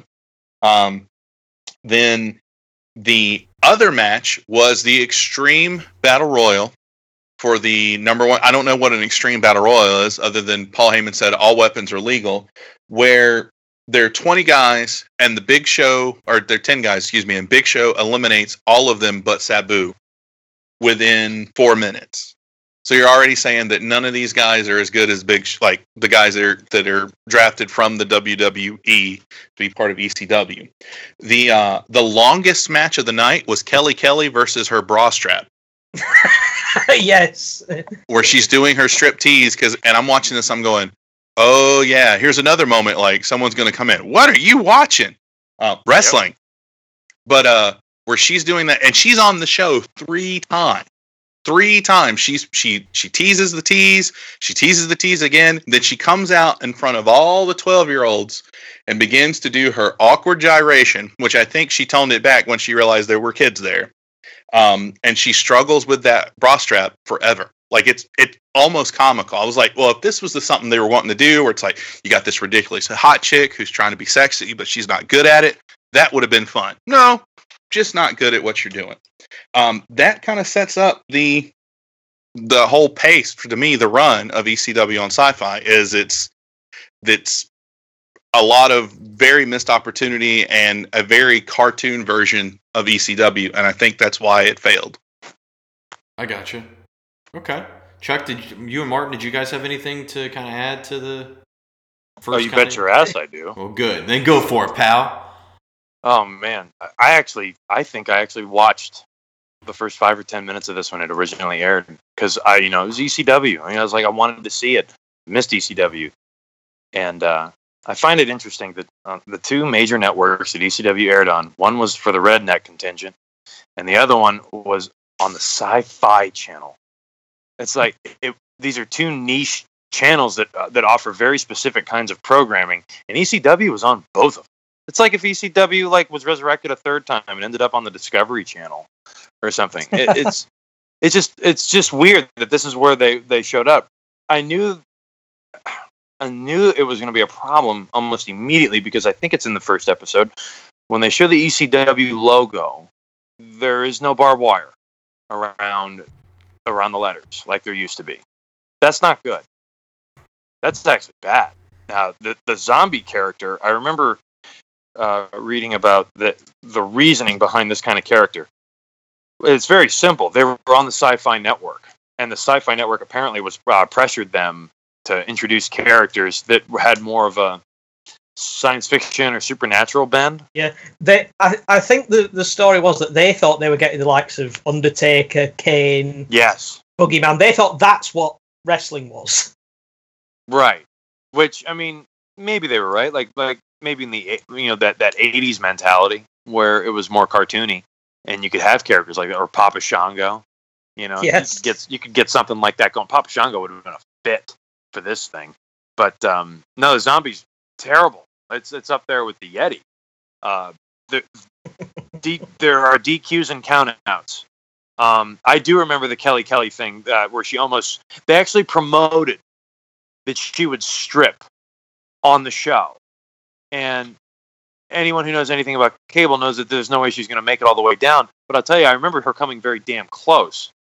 And I think it was there were these little segment shows that ECW on Sci-Fi used to have. Like, I think this was Kelly's Expose. Yeah. And I remember Matt Stryker had one called Stryker's Classroom, which is very similar to the Dean Douglas behind the scenes vignettes that they used to do back in the mid 90s. And I completely forgot about this until I started doing some research. But do you remember Abraham Washington? Yes. Yeah. Yes. Well, I remember Tony Atlas laughing, and Abraham Washington would take up like 25 minutes of a 1 hour show. Right.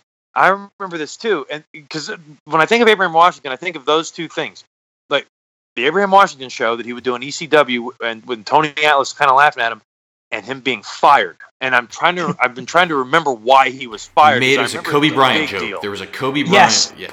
Because his gimmick was he was a manager at ringside, but they mic'd him, and he said something like beat him like get to work like Kobe in a hotel room. Yeah, it was Titus is unstoppable like Kobe Bryant in a Denver hotel room. Yes, right. See, this is it. I forgot. He was mic'd during every single one of his clients' matches or whatever. And so we had the commentary, which is brutal enough as is. And then you have to hear Abraham Washington speak through the entire match, which is just, I mean, he was Jimmy Hart just on fucking steroids, with this thing. Because the megaphone's one thing, but like to actually have to listen to this shit, or it's even like Bill Alfonso or the coach with the whistle, it's just taking it way too far. I actually had to look this part up because I didn't know and I was curious. Do you guys know who the final WWE ECW World Champion was?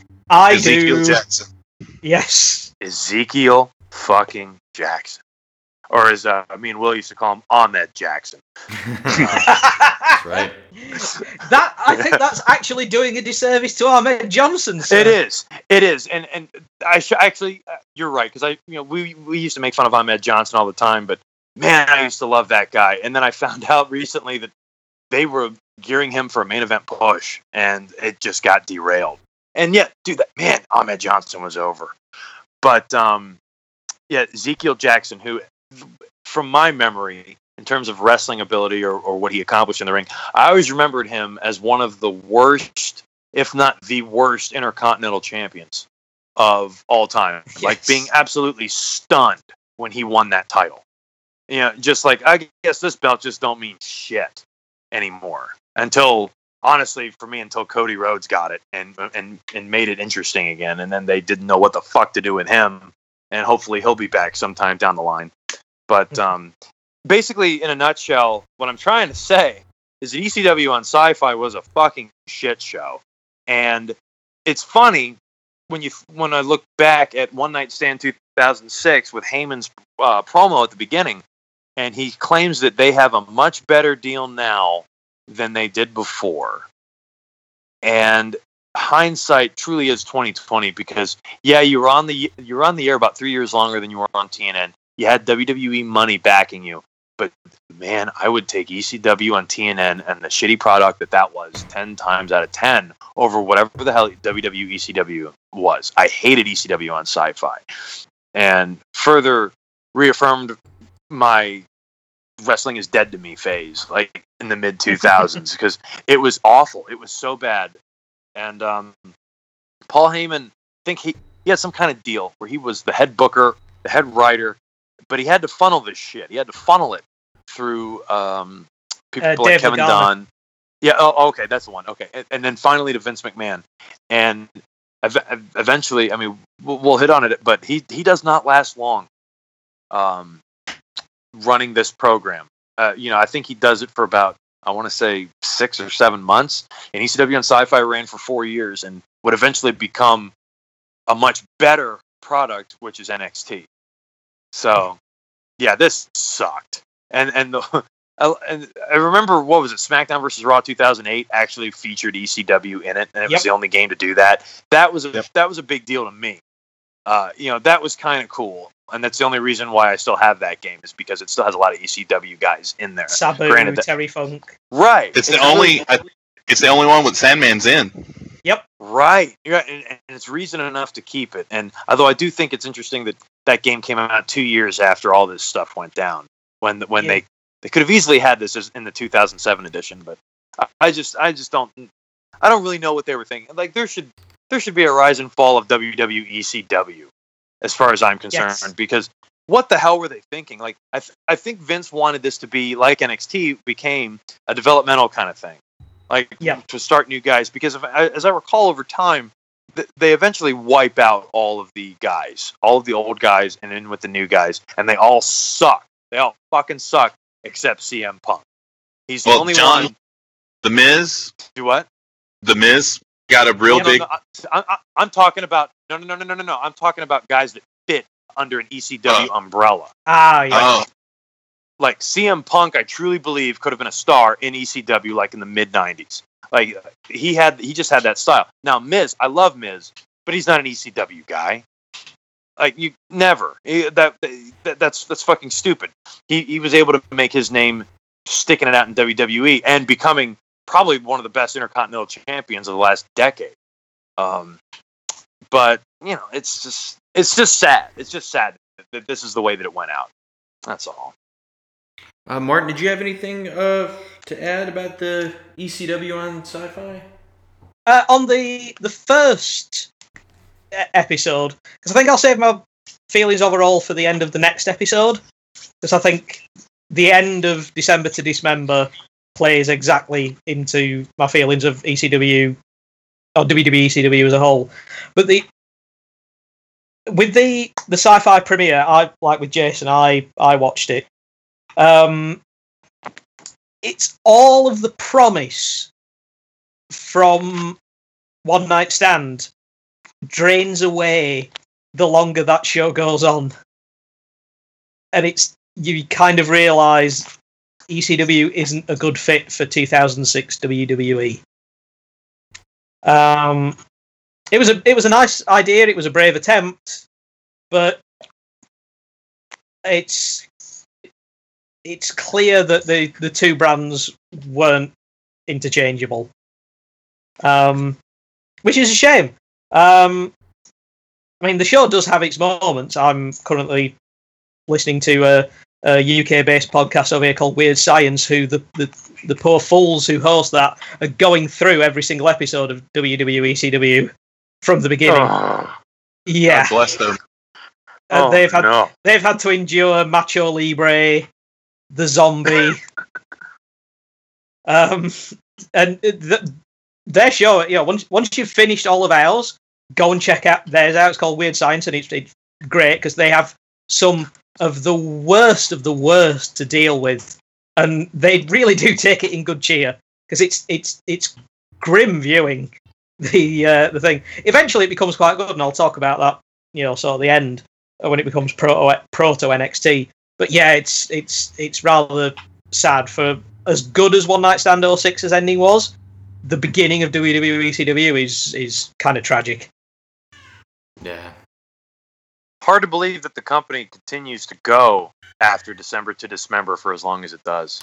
Yeah, it is. It is. You Yeah, know? it is wild. Yeah, because it goes on for at least a few more years after that. 2010, and so yeah, like that's crazy. Charlie, how do we do with the numbers on this? We did really well. I'm trying to hold on just a second. I'm gonna look at One Night Stands. We have it almost as up to One Night Stand 05, and me personally, I really like this show. I really do. I think it's almost as good as 2005, and I think it would have been better had Rob Van Dam won that match clean. But that's just me. So I'm still a fan of these two shows. Now, One Night Stand 2007, which we're not covering, is an absolute bag of dog shit. And as you can probably tell from Bobby Lashley being on the front cover. But it does give us Vince McMahon ECW champion. Yeah, we get new Mac. New Mac. Yeah, unfortunately, we're not covering that. So let's look at the ratings here. I have it rated at the highest at a 6.42. Will, you're at the lowest with a 5.71. Jason and Martin very close. Jason 6.07, Martin 6.14. We give this show a 6.09. Cage match on match at 7.58. Well, I mean that's probably about what I'd give it because this is like I always say, this is just match quality. Right. Yeah. But it's a fun show. It's a lot of fun, man. Yeah. That tag match alone is worth the price. It really is, and I mean it's hard to say that about a Tommy Dreamer match after all this time. But it's fucking good. Well, he went out on a high note. Mm-hmm. Well, so that leaves us a real awesome show to follow this up with, and that's December to Dismember 2006. It'll be the only one, so it's the only December to Dismember. They dismembered all of it. There's no more left of it. They dismember all of it. Yeah. All of it. So we'll be talking about that. Episode 99, it'll be the last of the WWE incarnation of the ECW before we round out episode 100 with Hardcore Justice, which will be a wild time. So we'll be back. That reminds me, Will, did the download go through okay? I still got to download it. I'm sorry. I still got to download it. Okay, yeah, and we gotta send those out to you guys too. Yeah. It's ready. Yeah, so I still got to download it so cool. we can watch it next week. Yes, get us those completely legit DVDs in case someone's lawyers are listening. I support total non-stop action. Well, too bad. They're not around anymore. Yes. They will always be TNA. I don't care what they call it. The podcast, of course, we're part of the Questionable Endeavor Network and 4CR Radio. We're also on Facebook, New Blood Rising Podcast. We're on Twitter, at New Blood Pod. I'm on Twitter, at William Rankin83. I'm at the Jason Kiesler. I am at CM_stabs. And I'm at Bunny Suicida. And we'll see you all for episode 99, December to Dismember 2006. I remember black skies, the lightning all around me. I remembered each flash as time began to burn. Like a startling sign that fate had finally found me. And your voice was all I